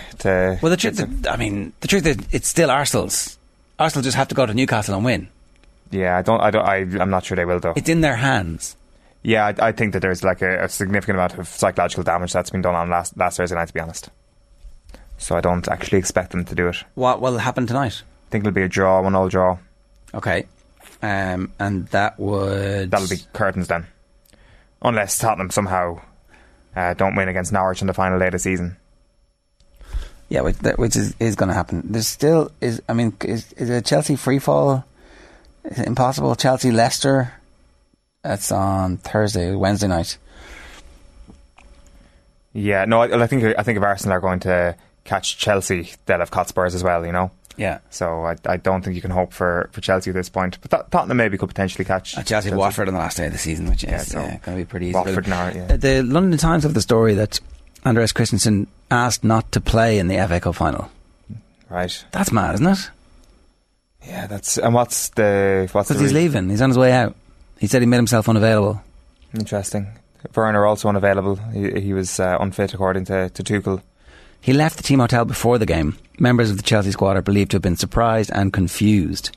He's only 26. He's been at the club since 2012. Joined from Brøndby's academy, Brøndby, and that was it. It was like, no, I'm not playing the FA Cup final. Like, why not? At that stage, it can't be fear of injury. Can it? No, I don't know what it is. I don't know what Andreas Christensen is thinking. He obviously wouldn't have been in there maybe their very first choice 11 for a lot of the season. There's obviously a departure coming in the heart of their defence over the next little while, like with Rudiger out the door. It was interesting listening to Rudiger actually on Saturday saying that there's maybe a chance for him to stay at the club if it wasn't for sanctions on Chelsea Football Club, which is pretty hilarious considering he turned down a deal at Chelsea, I think. So like there's an opening there for a central defender, but it looks like Christensen is maybe considering his options as well. Right. Okay, 8:42. If you want to get in touch, 0879 180 180 is the WhatsApp number. To celebrate bringing the football pod on the road, we're giving you the chance to win 2 tickets to join Tommy Rooney, Paddy Andrews, James O'Donoghue and special guests at the Royal Theatre in Castlebar. All you got to do to be in with a chance to win is tell us who this mystery GA voice is. Jesus Christ, they don't even care about it properly. They're not giving it the respect. You can comment with your answer on our live YouTube stream now, or tag us with your answer on Twitter at OffTheBallAM. Right, here's Westmeath's hurling boss Joe Fortune saying that their stunning draw, salvaged at the death with Wexford at the weekend, was one for the ages. I thought we were the better team, though. Did you? I thought all along there was never, like, Mac got the ball out in the end there, and I said, "Geez, he'll break Westmeath hearts here now if he'd have put it over the bar." But I just thought for the whole game we looked more up for it. We looked like our touch was good. Niall O'Brien, I thought, was fantastic inside. Jogger, Jesus, what a man! Like, should build a statue of him in Westmeath, lads. I'm telling you, he's colossal. Darragh Egerton and Roy O'Connor. I thought was really, really good. Like Shane McGovern, first start championship, was asked to mark Dermot O'Keefe, and I think O'Keefe went off after 30 minutes. Look, I can't commend him. You leave people out when you mention people, but the work rate, like Niall Mitchell going up and back, and you probably heard me roaring at him, get back up the field, and I wanted him up there because I thought when Derek came in as well, like Derek made a difference, claims the goal. Like there's still life in that man yet. Look, I'm just a happy man. I actually don't know how I feel because you're caught in emotion trying to get a match won, and then you've got people, real genuine Westmeath people, who came to me and said that for the first time in 50 years they're proud to be Westmeath GAA people, and that means an awful lot. Yeah, but look, the reality is everyone was talking about how Wexford were going to a Leinster final, or the funny thing is sometimes it irks those players inside, but maybe they're used to it growing up. I was the Dublin manager against Westmeath, and Cormac Ryan, who's begins to cycle across America tomorrow to raise awareness for suicide prevention and for eating disorders. He was part of our backroom for a number of months there, and he actually spoke to the lads one night about how the only team that Dublin ever feared coming up was Westmeath, because he knew there were such passionate people, and we knew coming here that nobody would give us a chance, and we spoke about that all week. And look, I can't commend them enough. I've said it to you on many occasions. I'm a happy man tonight, but just at the same time conscious that we have such a big job ahead next Saturday night, and you can have all this and it's great, and it's hugely proud night for Westmeath people, but we have to get the job done finish next Saturday night. Because how was injury worries for next weekend? Master J's, like they strolled into the dressing room there, not a bother on that. If we had lost the match, I'd say they were. Look, we'd be in the lake. The funny thing is, like, people think, geez, that's great for Westmeath hurling, but like those boys will be in the lake tomorrow morning at 8 o'clock, like, and they'll be in that lake for half an hour, and they'll get the recovery done, they'll eat, and people don't see what they put on hold, to be an inter-county Westmeath senior hurler. And there's days where you'd question why you'd want to be one, but today is one where they got the answer that they can, if they apply themselves, they could achieve something special as a group, Okay, 8:46 this morning here on OTBAM. That's very happy Westmeath hurling camp right there. Carl Malani is with us. Carl, some breaking news this morning. We're in the midst of the draw for the Tailteann Cup. Yeah, so the fixtures that have been confirmed so far, so the preliminary round draw, these games will take place next weekend. So Wexford against Offaly and then Wicklow against Waterford, and the winners of those two matches will play each other in the first round proper next weekend. So this is in the southern section. So it's Wexford or Offaly against Wicklow against Waterford, then it's Carlow versus Tipperary and Laois against Westmeath. So that draw is ongoing at the moment. Laois versus Westmeath. So they're trying to finalise that draw at the moment, and obviously there's a northern and southern section. So we can really rally the troops for Laois versus Westmeath. It's very exciting because that never happens. And Wexford Offaly literally did happen a couple of weeks ago. Every 2 years. The Leinster Championship. So there's a repeat Leinster Championship matchup in the Tailteann Cup, because obviously there's been a geographical restriction placed on this competition. And I know that this was made a big thing of last week, and that means there was some blowback to that, being like, this was been in the rules for a long time. Yeah, okay, it was, but no one paid any attention. Yeah, nobody paid any attention. And it doesn't make it automatically the right thing to run this thing. Larry McCarthy has said that the reason for the north-south split is to enhance the competition by enhancing local rivalries and to avoid travel costs. That's the reasoning for it. So didn't the government end up giving the GAA loads of money, and didn't they end up with the books looking pretty sweet in the aftermath of COVID ultimately? Like, isn't that what happened? That the government stepped in and subsidised everything and said, don't worry, we know everything's going to be grand. And so the massive debts that we thought were going to be racked up didn't actually happen. And so therefore the travel cost thing, like, we're not talking about flying to Australia. We're talking about getting a bus. Like, we're 2 buses to travel an extra couple of hours, because you're still going to have to get buses. So you're just giving them an extra couple of hours work. The travel costs are not massive here. Travel costs associated with GAA is mileage given to players because of the amount of training sessions they do. That's why those figures at the end of the year look absolutely crazy. And occasional overnights. So maybe there'll be an overnight. But it's a championship match. It's supposed to be the second best competition in the country. It's supposed to be the Tailteann Cup. You have an opportunity here to have fixtures we've never seen before, to add a little bit of spice. But instead it's fixtures we literally see year in, year out in the provincial championships, which everybody agreed are bullshit at this point. Nobody's interested in the Leinster Football Championship anymore. And here we have the Leinster Football Championship Redux. It's like watered down, variation, same thing again. What's the point? Yeah, we got Cavan against Down. Oh. And Sligo against London, so that's their 2 provincial. Oh my God! Oh, in fairness, sir, you're wrong, because we got Leitrim against Antrim and we got Longford against Fermanagh, so we got some cross-border rivalries coming there. But yeah, like it will be interesting to kind of see kind of all the various sort of approaches to this from different counties. Like, it definitely feels like Westmeath, just from my own experience yesterday, they'll definitely be going after this, and Cavan, I'd say, will be looking to go and win this. So hopefully the teams themselves do make kind of a big deal of this, and it is a significant competition for them over the next little while. And generally speaking, I think the reaction has been quite positive. If you consider the post-match stuff from the likes of Andy Moore and Tony McEntee and a lot of the managers that have come out in support of the Tailteann Cup, that they will be taking it seriously. I saw John Mahon said that he travelled down to Offaly training after that loss to Wexford, and he was, I guess, not 100% sure what the reaction of his players would be, and then driving back to Castlebar, he was delighted that they all were fully bought into the prospect of playing in the competition and trying to win the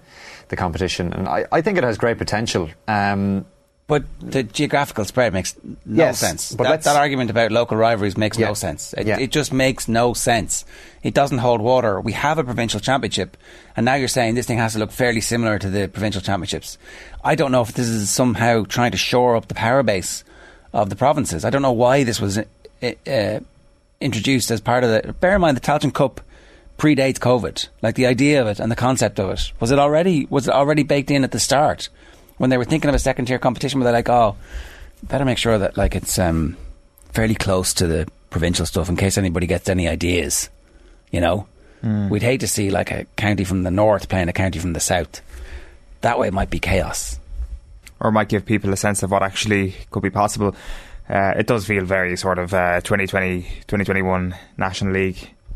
Should we run through just the full draw now that it's complete? Yeah. So the Southern preliminary round, Wexford against Offaly and Wicklow versus Waterford. Then the Southern round 1 proper is Wexford or Offaly against Wicklow or Waterford. Then Carlow versus Tipperary and Laois against Westmeath. New York have a bye into the quarter-final stage. Then the Northern section, round 1, Longford versus Fermanagh. It's Leitrim against Antrim, Sligo take on London, and Cavan against Down.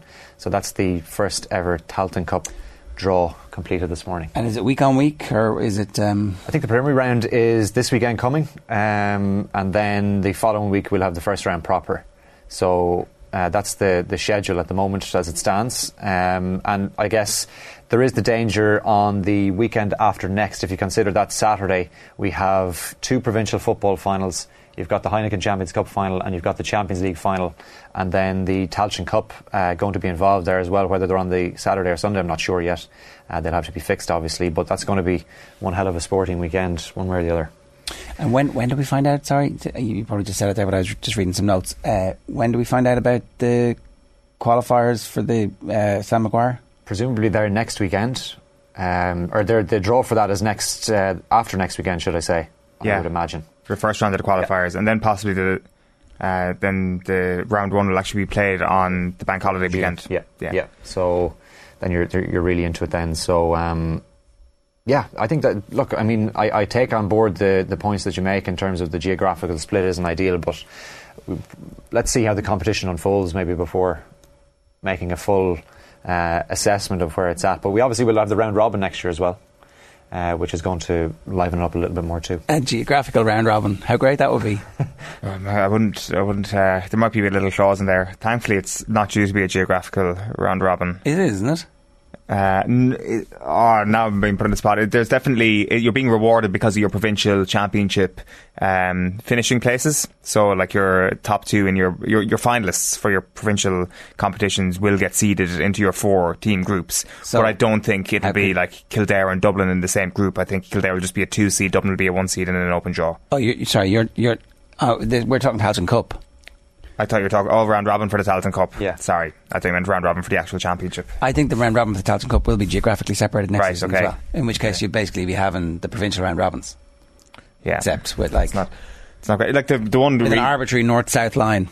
The Mason-Dixie line. Yeah, but to Cahill's point on like that Super Saturday of sport where like you have the Heineken Champions Cup and the Champions League on like that for me is kind of one of the more frustrating aspects of all of this. Like I embrace the fact that there's all this sport going on at the moment, but I think the GAA should possibly be embracing that challenge as well and thinking, right, okay, let's make sure our product is the very best thing it can possibly be as we're going up against all these things. Like sitting in Croke Park yesterday, it felt like nobody cares about this. No, because it felt sad. I think the venue. I think you're wrong. I think that having the game in Croke Park was nonsensical in the end. Because if there had been a throbbing crowd, like if Kildare had to go to Westmeath for that game, which there's no reason why they shouldn't have. Do it home and away. Do home and away with all the counties, and then over the next period of time until games until it gets so big, until you have an All-Ireland champion who isn't Dublin in a Leinster semi-final, and then you go, okay lads, sorry, this is such a big game, so many people want to see it, we're moving to Croker, and you can have the next 2 home games. But if that game had been in Mullingar, what would that have been like?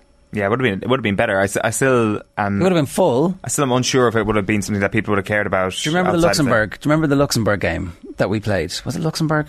And the like 8,000 seater stadium was absolutely full. Yeah, and it was tight, and the Luxembourg fans were making loads of noise. The game was much better as a result of that. Yeah, like I accept that, but my point isn't actually about what the spectacle was. I still think that there would have been a degree of apathy around the country for those games because they're playing in a competition where we know who the winner is going to be, and that for me is like one of the issues. And I know like it's the millionth time that I've said it, and we've had this conversation again, and I hate to be coming back to it, but like it's just kind of like looking at some of the counties and the lack of games between like the end of March and essentially the middle of June, or the lack of games of meaningful quality in a split season.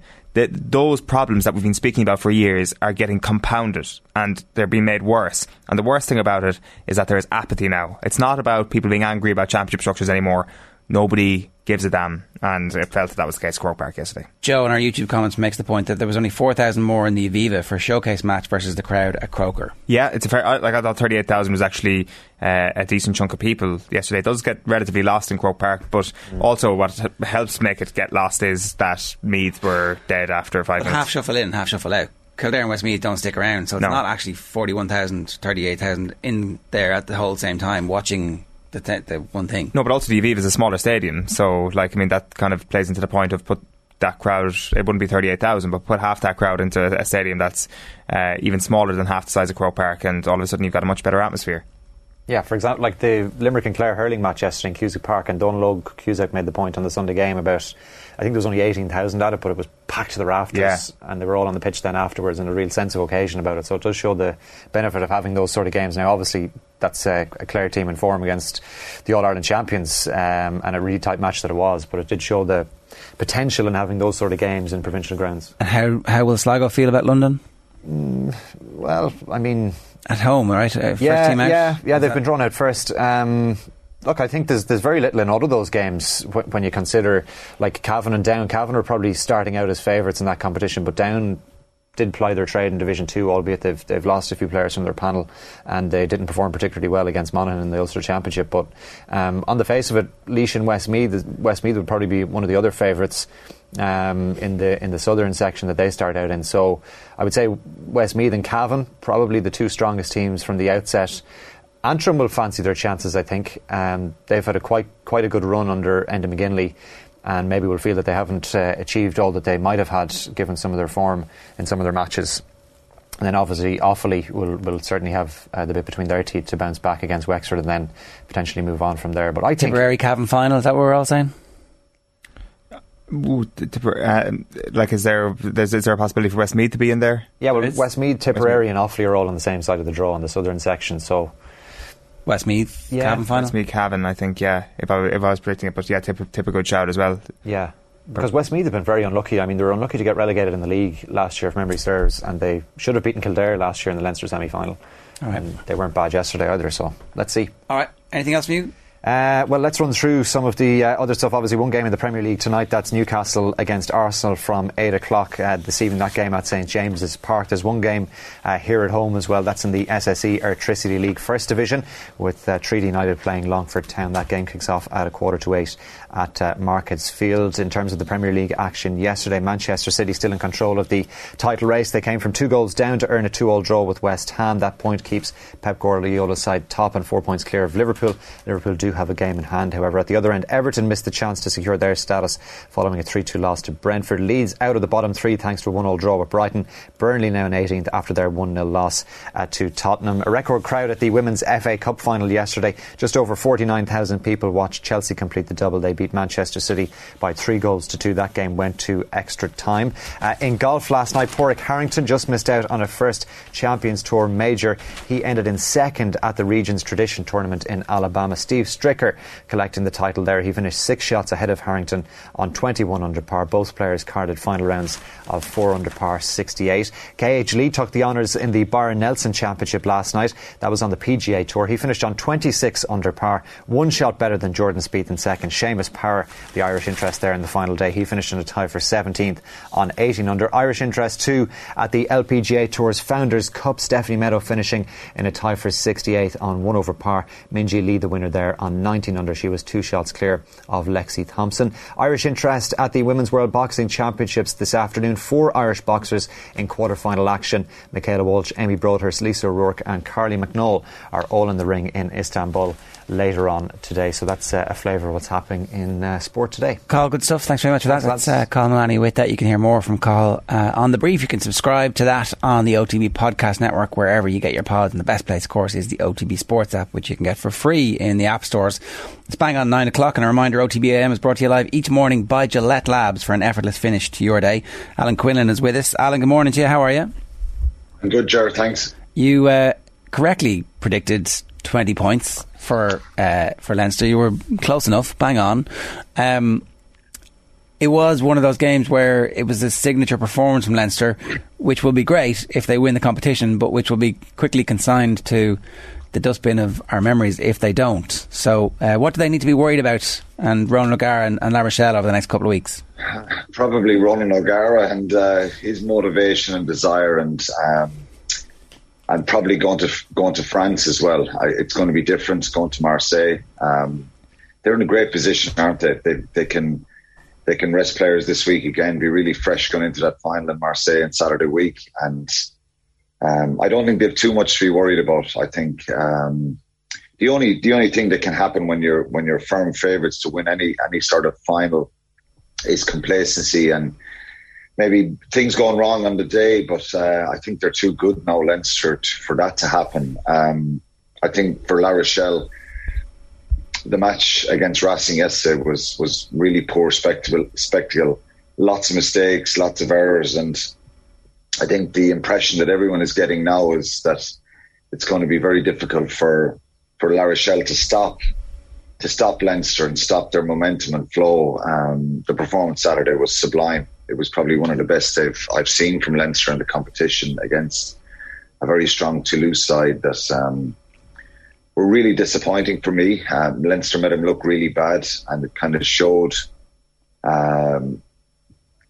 the fitness levels, the cohesion, the probably the execution and the ability to play under pressure. And Toulouse really struggled with that. You know, Leinster's ruck speed was, I think, 42% of the time was under 2 seconds, which is, it's impossible to get your defensive line set. And they just look so comfortable, confident and connected in everything they're doing. So I don't think they have much to worry about. I think everything is falling into place perfectly for them. You know, if you go back a couple of weeks ago and see all the internationals that stayed home from South Africa, there was criticism from some, particularly in South Africa, that they were disrespecting the URC.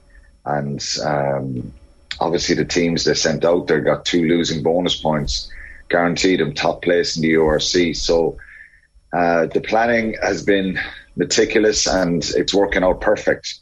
You know, you go to Leicester and you score 20. You're 20 points up against the champions of England. It shows where Leinster are at, how good they are, and how controlled they are in the way they want to play. And everybody seems to be on the same page. So, they're firm favourites going to that final. But you never know in a final. I think everybody's thinking it's going to be a very, very tall order for La Rochelle to stop them.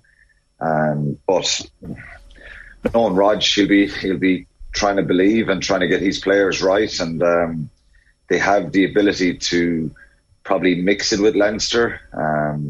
But on the basis of what we've seen, it's going to be very hard to stop them. That point you made about the ruck speed, and I heard you make it in commentary on the radio on Saturday as well, is interesting, because there's a parallel obviously between that from Leinster's perspective and what Ireland did in the Six Nations, because I remember we did like a statistical piece midway through the Six Nations where Ireland were ranked number 1 for ruck speed and I think France were number 3, and obviously despite that Ireland did end up looking second best compared to France in the Six Nations. I know it's very different Leinster against Toulouse, it's not Ireland against France, but did you notice any sort of differences that made the ruck speed even more important in the Champions Cup at the weekend compared to the Six Nations? It wasn't just the ruck speed obviously is a huge advantage to them on, and for any team, if the ball is coming back that quick, you can get the ball in your hands when you're outside that breakdown. You can run hard with it, you can make decisions, you can exploit the defensive uncertainty and of the opposition. So, but also I think they kicked really tactically well. They didn't just thump the ball out into the stands, they kicked it long. They forced Toulouse to come back and invited them to counter-attack, and Ramos and Labelle got caught a few times and Leinster turned the ball over. I think so I think the difference between what we saw on Saturday and in France was the French team obviously controlled the tempo of the game much better in Paris in that loss back in the Six Nations, and that's what Toulouse were trying to do and hoping to do the other day. They're probably not. They don't look that comfortable with having to keep the ball in play for long periods of time. They're very, very dangerous and incredibly athletic side, and lots of comparisons with France, but France did it so much better in Paris. They struck when they had to at different moments, and then they frustrated Ireland. Ireland obviously had that golden patch after half time where the ruck speed was really quick and they scored 2 tries and they got loads of width in their game, and they looked like they were going to come back and win the game. I just think Leinster have got better, and obviously 7 of those forwards would have been playing for Ireland. Their carries, dynamic carries, guys running off the shoulder, the timing of holding up defenders, all that kind of stuff is just, they've taken it to another level, and they're playing with this high tempo and high speed that is very, very difficult to defend against. So if Will Skelton comes back for La Rochelle, maybe he'll cause some problems. He's been out with a calf injury for a few weeks, and of course La Rochelle have some very powerful forwards. Antonio, Priso, Bougarique, the front row, very, very strong.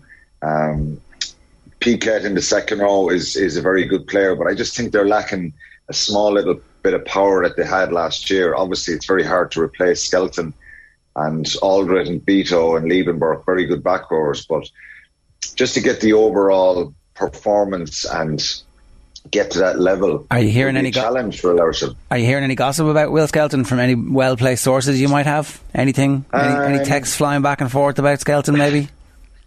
I don't know if he's going to be back now. I was asking probably last week, would he make the semi-final, and it was doubtful.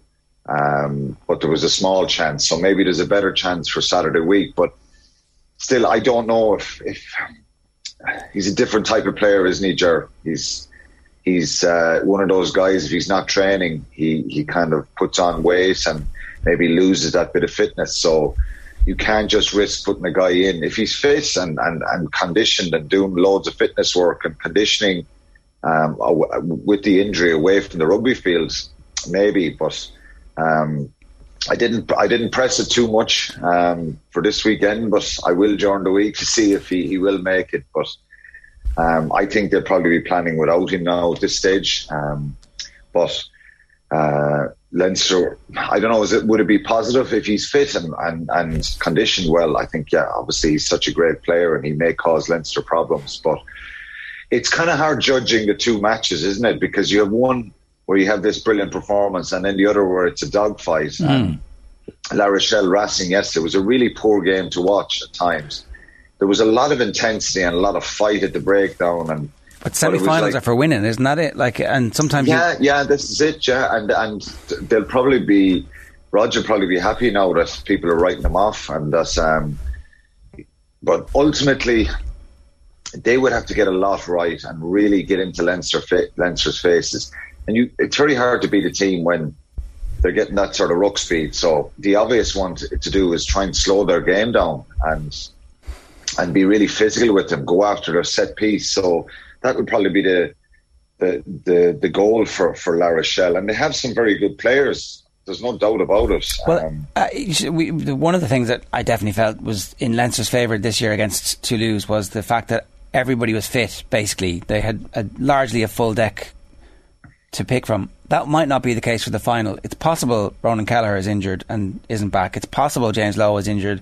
It's possible Tyke Furlong is injured, and all three of them will have doubts out over them at least over the next week. And that's just the stuff that we know, as opposed to the stuff actually in the changing room where there are other bodies that are particularly bruised after that encounter.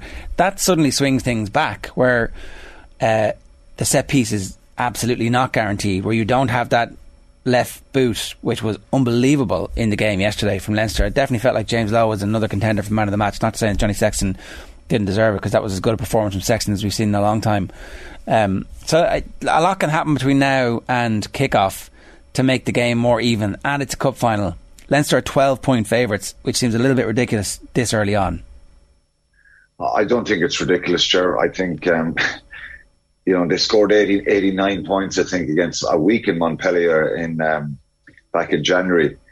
Any team that can score 89 points in Europe against any team have to be contenders, and I think they've shown glimpses of in the early part. Well, they've shown their quality throughout the season to be able to compete in both fronts.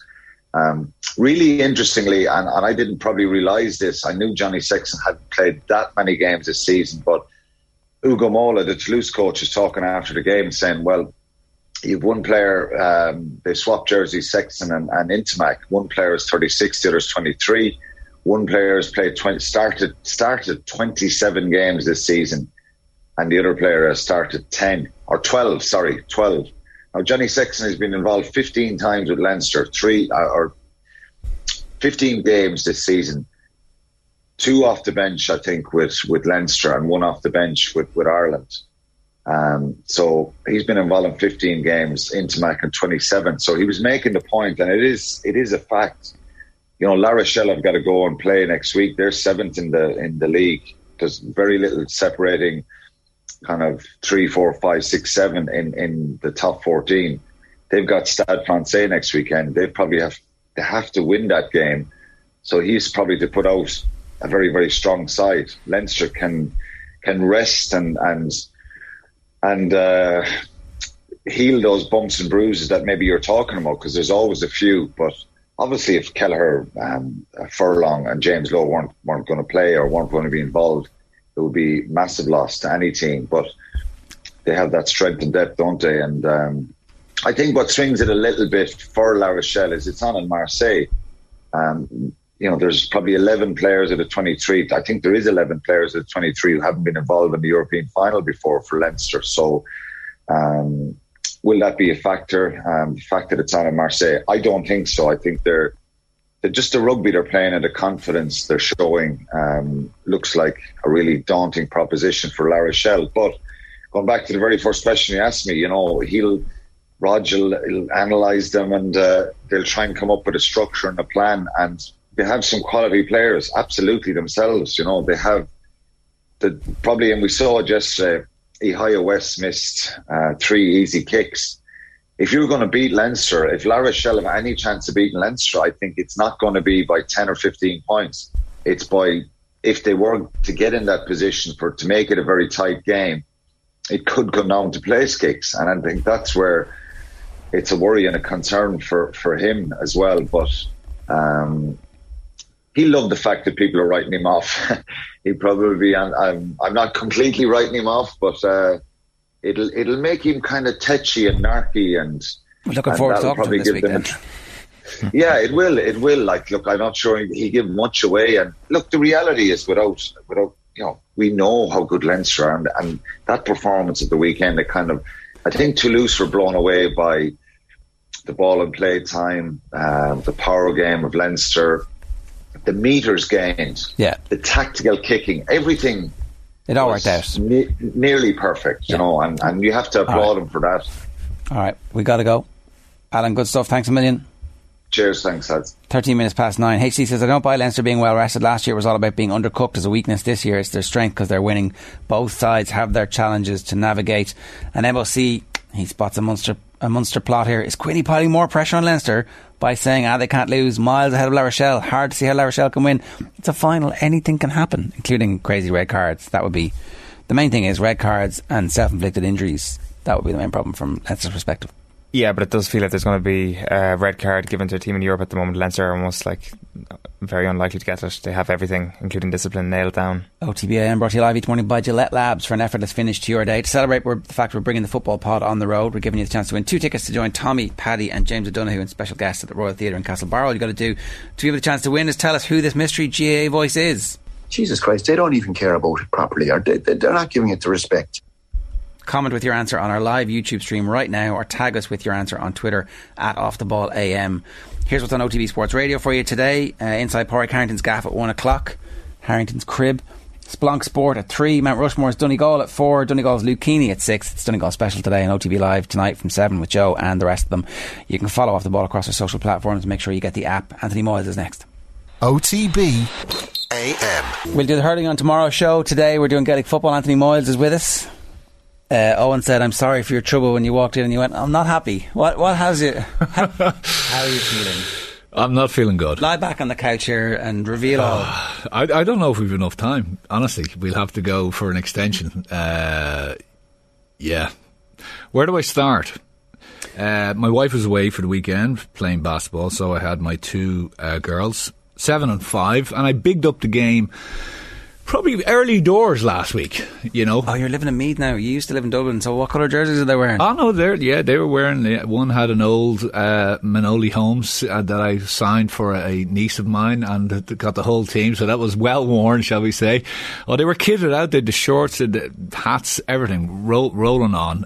Looking forward to it. One was a big sell. I had to promise her plenty of chocolate and various things, and a hot dog at half time. So that got me over the hesitation, shall we say, because all she kept saying to me was, Dad, the boys are going to get hammered. The girls will win, but the boys won't. So turns out she knows more about football than we do. I should have just stopped right there and cut the grass for the day.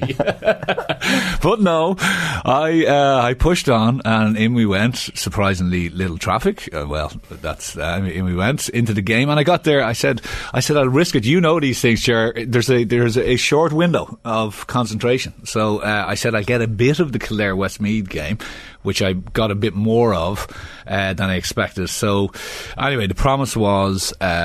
went in, the atmosphere, and I know you guys have been talking about it, the Kildare Westmeath game, you know, although there was actually 5 or 6 points in it, but it was done, you know. Never looked like Westmeath were ever going to get the required scores to come back, and there was just this sense of inevitability, and let's not even go there on the Meath game. We'll talk about that in a minute. But so anyway, I decided, listen, let's try get them going here. So the hot dog was requested very, very quickly. So I said, right, this is a bit risky. Will I try the hot dog before now or half time? Went downstairs, This is our national stadium, of course, so I thought, won't be an issue. There's only 30-odd thousand people here. And it's not like this is a surprise. They were expecting 2,000. But there was no hot food. Zero. No hot dogs. Hardly any chips. They sold out? Nothing. Yeah. What? Yeah. So this young girl, not her fault, of course, about 15 years of age, and I said, no hot dogs. My 2 girls beside me, forlornly looking up at me with big puppy dog eyes. You promised. I promised. I promised. So I got past with a packet of wine gums and a packet of crisps. Right. Not too bad. And the promise was, half-time in the big game, we'll have one. Anyway, down 5 minutes before half-time, said I'd beat the traffic, get down early. No hot food whatsoever. The plant-based burgers, which were going for €7, by the way, the plant-based burgers, even they were gone. So, not an absolute thing. I took a picture of it. I actually couldn't believe it. I said to the girl, there is actually no hot food in this whole place. She's like, no, sorry, we're out of everything. I was like, that's amazing. I said, absolutely amazing. I said, an ice cream. I said, we'll have an ice cream. The girls, ice cream, this was true to tears. No, we've no ice creams left. I was like, okay. What have you got? Pints of Guinness, pint of Heineken. Unfortunately, no. Although I would have taken about 10 of them at that stage because the stress levels were that high. So, needless to say, the day went from bad to worse. You've seen the Michael Douglas film Falling Down, have you? Yes, it was one of those moments. You saying breakfast is over? So, but I just started thinking about the whole kind of thing. I can't believe GAA and Croke Park, whoever has the contract, I'm just amazed that, you go to our national stadium on a big, big day, 30-something thousand people, and you manage to run out of food in the thing. It wasn't, it's not, as I said, it wasn't like a surprise. What if there were 60,000 there, Yeah, and I'm just kind of, the atmosphere of the thing. You were in there on, it was absolutely, before there was a minute silence, absolutely perfect. Yeah, fine, 100%. Then you have there was actually a bit of applause, and then you go straight into the national anthem. And there was not even, I used to kind of give out about this loud music being pumped over the tannoy, but there was absolutely nothing. It was so dead. It was so dead. It was like being at a morgue. And there was this air of inevitability about the game as soon as it started. I looked down at the 2 girls, and I have to say, I felt sorry for them. I felt sorry for kids around me. Dublin and Meath kids, that it was just, this is something you're being dragged to by your parents for 4 hours, and it is zero fun. It is nothing. There's nothing on display. There's nothing going on. There's nothing at half-time to get enthused about. There's no sense of spectacle, no sense of atmosphere, and it's expensive. We got 2 little punnets of chips eventually because I stayed down for about 10 minutes after, and eventually they must have got the deep fat fryer going and threw in the old McCain chips, and I think they were €5 a punnet. For people going out with a clatter of kids, it's an expensive day out. And then even ordering the tickets, I had to pay 3 adult tickets because I wanted to sit in the Hogan. And the only tickets that you can buy online with family are in the Davin. Right. So you can't actually separate it out. So anyway, that was €90. Now, not that it's a massive deal, but you're just kind of going, literally from the start, you're saying, come on, we can do this better. Surely we can do this better. You'd think so. We could have had the games. I was saying home and away. So that game's in Navan, and the other game is in Mullingar, Athlone, wherever, somewhere, right, where there's an opportunity for there to be an atmosphere and a bit of a home thing and local support, but instead it's in Croker.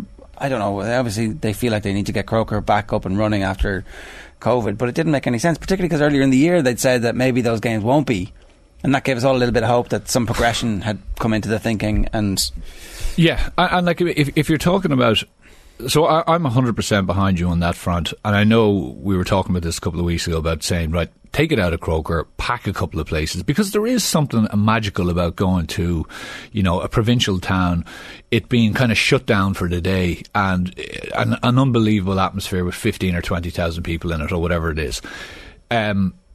Croke Park is lost, so you can hear the players, you can hear them roaring at each other. You can hear, there was a particular individual who obviously was on it early behind me, way up, and you could hear him roaring at different things, and it's just there's cursing going on, there's just and you're just kind of going, this is just absolute disaster zone.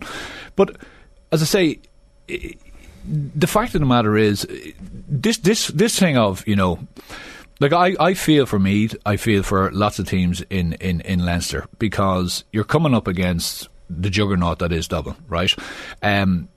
There, for the grace of God, a lot of other counties don't come up against them every single year, right? And this is doing Meath, Kildare, whoever else that meets them, absolutely zero good. It's doing the counties zero good. It's doing Leinster zero good. But the players all want to play games in Croke Park. Correct. It's their dream. Exactly. So this idea of, we have to hold on to the provincials because, the history and all that. This is killing football. It's absolutely killing football, and it's killing. Like, if I was a kid there and I'm 7 or 10 or 15 or 12, and a good pal of mine was there with his young lads. They play with Dunsany, good, really good players.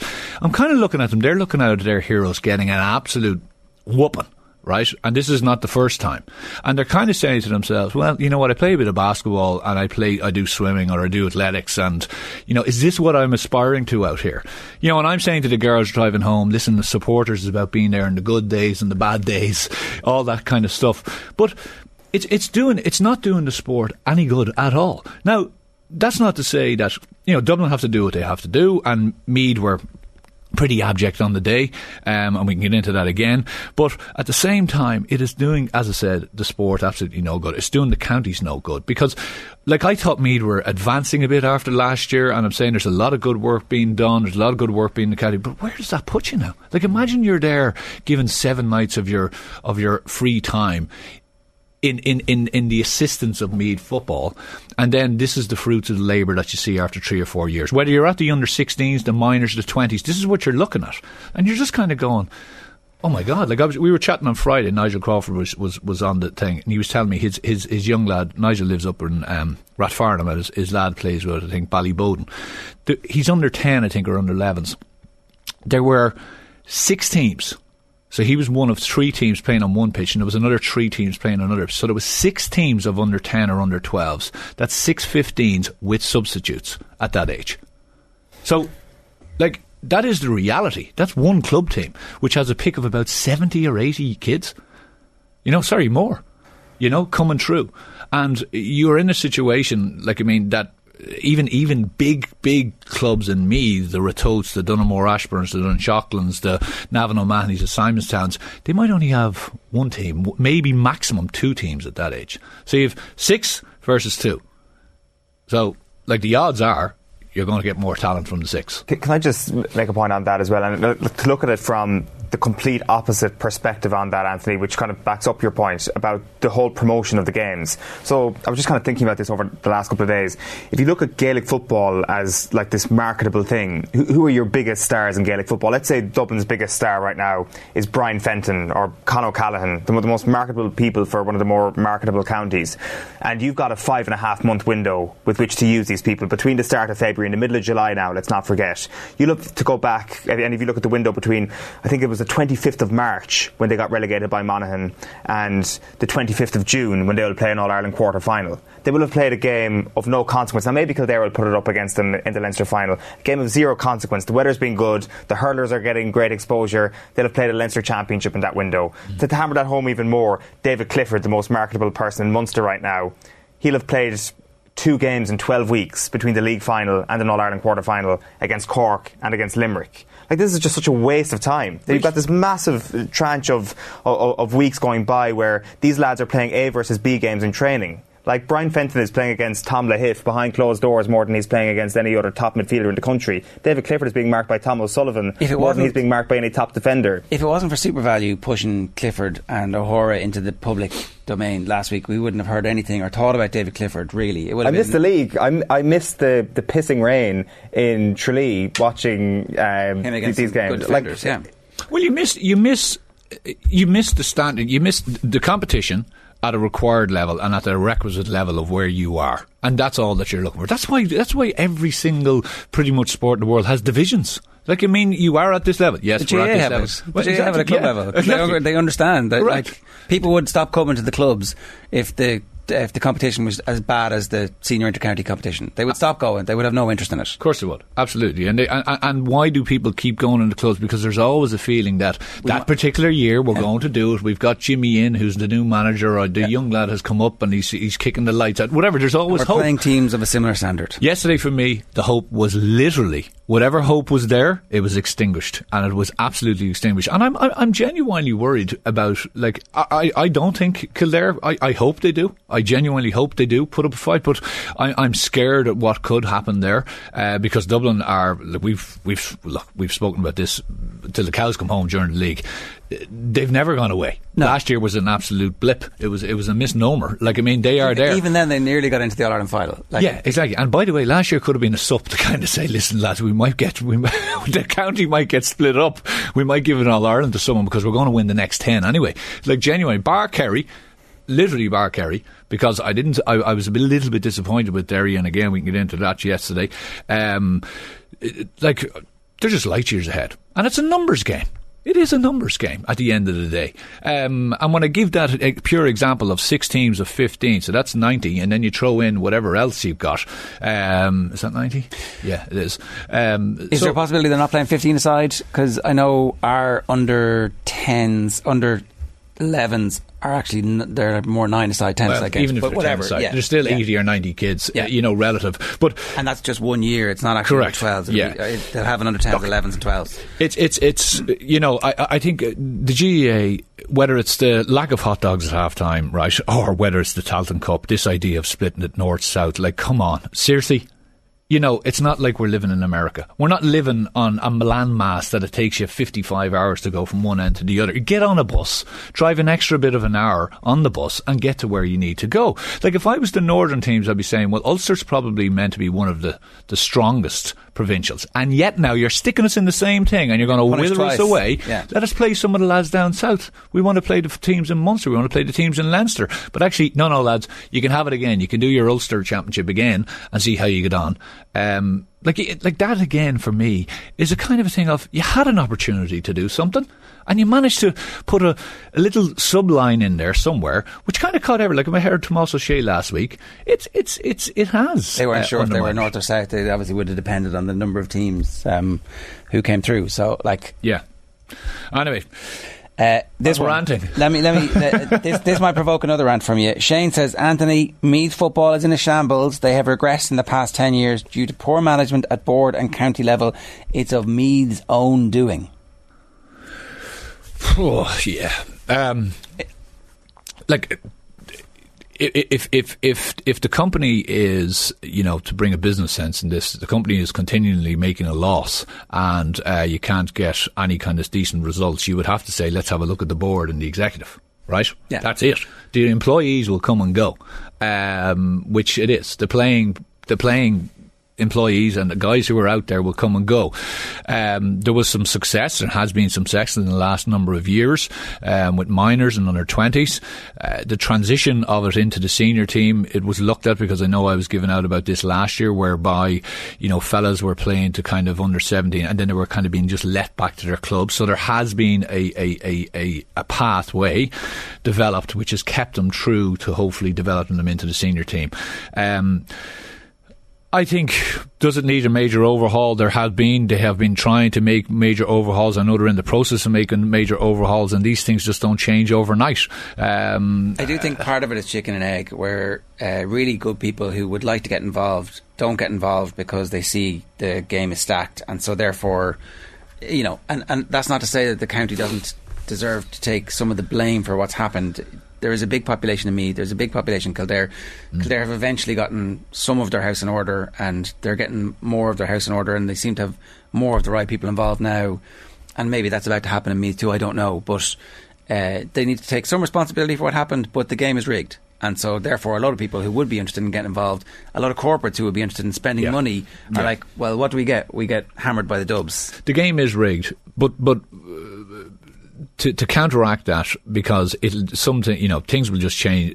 They'll stay the same unless you change them, right? So you have to first of all, if you're going to a corporate to try and bring them on, you have to obviously, you know, realise the elephant in the room, which is Dublin, right? There you are, the big boy. So you have to say, listen, yes, there is that potential of every single time in Leinster, but I tell you what we're going to do. We are trying to make incremental changes here. These are our key performance indicators. You want to use all that old speak, right?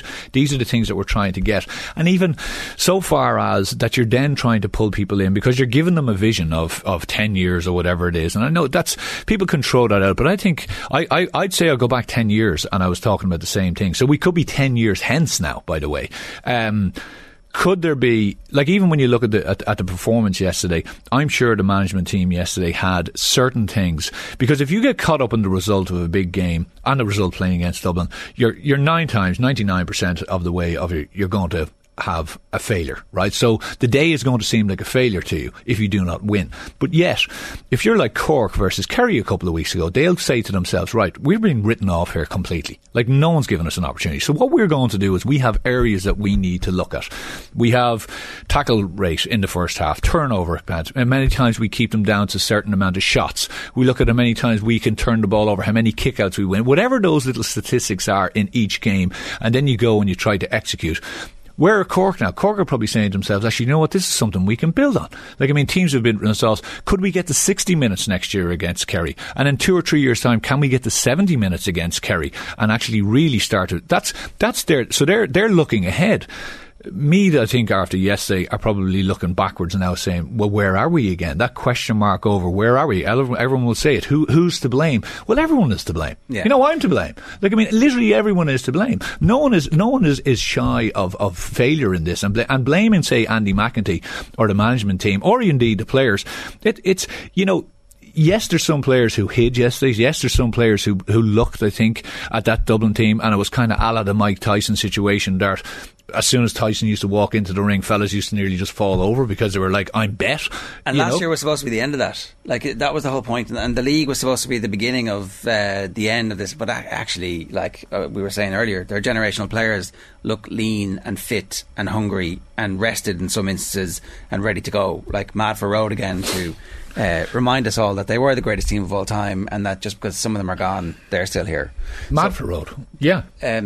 The power rankings, obviously, are Dublin ahead of Kerry in your head now? Like, the All-Ireland finals tomorrow, everybody we think is available fit for both teams. Who are favourites? Oh, it's very tight. It's very tight. Like, it's massively come in. And what's come in is, I think Meath butchered a couple of chances that they had. I thought they could have been a bit more expansive. I actually got a decent enough view of the game where it was, and there were runs being made, and there was a couple of times where it was 1-on-1 or 2-on-2 in the full forward line, and the fellas just didn't receive the ball.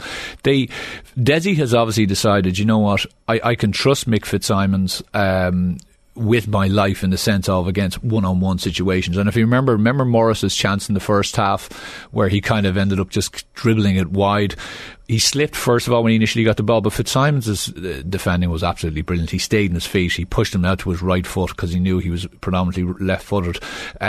So when you have players and when you have the belief in that, you're happy enough to do that, and it obviously means that they can push more forward. They were scoring at will yesterday, like pretty much.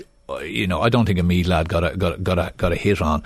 So that's again chicken and eggs type situation, Ger. Was it because they had just so much fluidity in that forward line, fellas running at pace, off angles, able to put balls into the spaces that they want, really intensive running, like savagely. Like Costello had an unbelievable game yesterday. Every time he got the ball, he just thought, right, I'm taking you on and I'm going for it. There's a chance he's peaking. Like because he's been around for so long, he burst on the scene as a teenager and never quite got to the point where he was going to be the star. But now there's a chance he's the star, and actually at 28 we might be about to see the best of him as well. Like, yeah, you could be.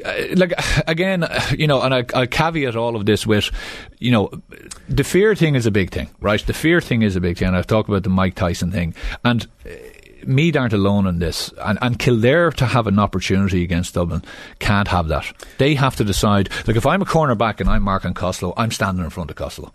I'm saying, listen, if you want that ball, you're going to have to get out by me and do everything you can to get that. I'm just taking a chance. I might get caught a couple of times in behind, but I'm actually showing, and I'm even in my own psychology, in my own head, I'm saying that I'm willing to take this chance against you, because, like, standing behind, trying to hope that you get balls off them, trying to hope that it's not going to happen. I mean, there's a chance that Kildare scored 2-16 against the Dubs, but there's a chance the Dubs score 4-24 in the same game, and it's like a crazy shootout. We'll come back to that because we have a couple of weeks. But we've got about a minute left here. We Derry and the job that's been happening over the last couple of years. Yeah. They're going to be licking their chops ahead of the Ulster final. So there's room for improvement, it sounds like, you think? Yeah, I think there is room for improvement. I thought Monaghan will probably leave that game feeling, the first half I thought they kicked in a lot of bad wides, Monaghan. Now, they were under pressure. Derry have an unbelievably strong defensive system. Passing players on, keeping a core amount of players in the right area, fellas with different matchups, they don't get caught. They have two unbelievable generals in there with McKay and Rogers, right? So, like, McKay is like, listen, give me anyone, I'll look after it. And the communication that they have, Lynch steps up as the goalkeeper and directs an awful lot of stuff. So they keep you out of that exclusion zone, and they say, listen, if you're going to kick them, you're kicking them from way out. And sometimes it happens, sometimes it doesn't happen. And it was kind of writing on the walls early in the game when McManus kicked one, if you remember, that he would normally get, and he just kind of pulled it. You're kind of saying, but they weren't.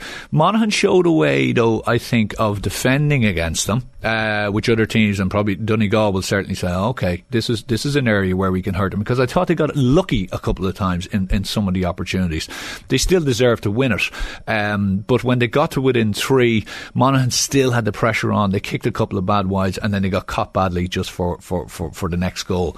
They're moving well, and I think, as I said, with Glass was imperious yesterday, absolutely, like just constantly moving, like perpetual motion, very, very strong around the middle of the field. McKinless didn't have as good a game as he had in the last day out, but they've a very, very, very strong spine, and they've got a savage amount of pace on the wings. Is there something about this Rory Gallagher bounce that is oddly reminiscent of Jim McGuinness in 2012? Like, obviously there's a connection with him and Jim McGuinness, but it kind of feels like the game plan they have is kind of kryptonite for a lot of teams in Ulster. It just feels like, again, this is me getting completely carried away with just the raw emotion of Gallagher for 2 of the 3 goals yesterday. I'm just looking at like this momentum. I'm like, could this thing carry them all the way? Yeah, well, there's probably half of that. It probably was himself and Banty's probably passed. So I'd say there was a bit of that jumping around, just to kind of say, right, well, I'm really sticking it to you here.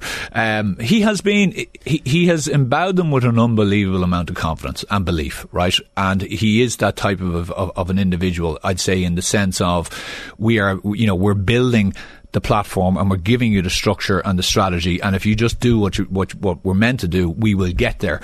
Obviously it's taken a while, but they can see forward momentum all the time. So when we go back to those things that you want in a game, although you might get bet, what do we want to achieve?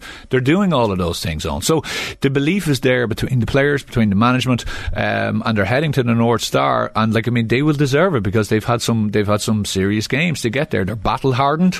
They're not big chumps, No, absolutely not. All right, we got to go for today. There'll be more, obviously, from the lads on the football pod. It'll drop at 6 a.m. tomorrow. OTB AM is brought to you live each morning by Gillette Labs for an effortless finish to your day. Our mystery voice was Kerry legend Tomas O'Shea. So Patrick Garrity correctly identified that, and he wins 2 tickets to see Tommy Rooney, Paddy Andrews and James O'Donoghue at the Royal Theatre, Castlebar, for the first ever football pod live. We're back tomorrow from 7:30. We'll have Sarah Donovan, Ireland International Louise Quinn, Premier League and PJ Championship chat with Nathan, and much more as well. OTB AM with Gillette. Get into your flow with the new Gillette Labs Razor with exfoliating bar.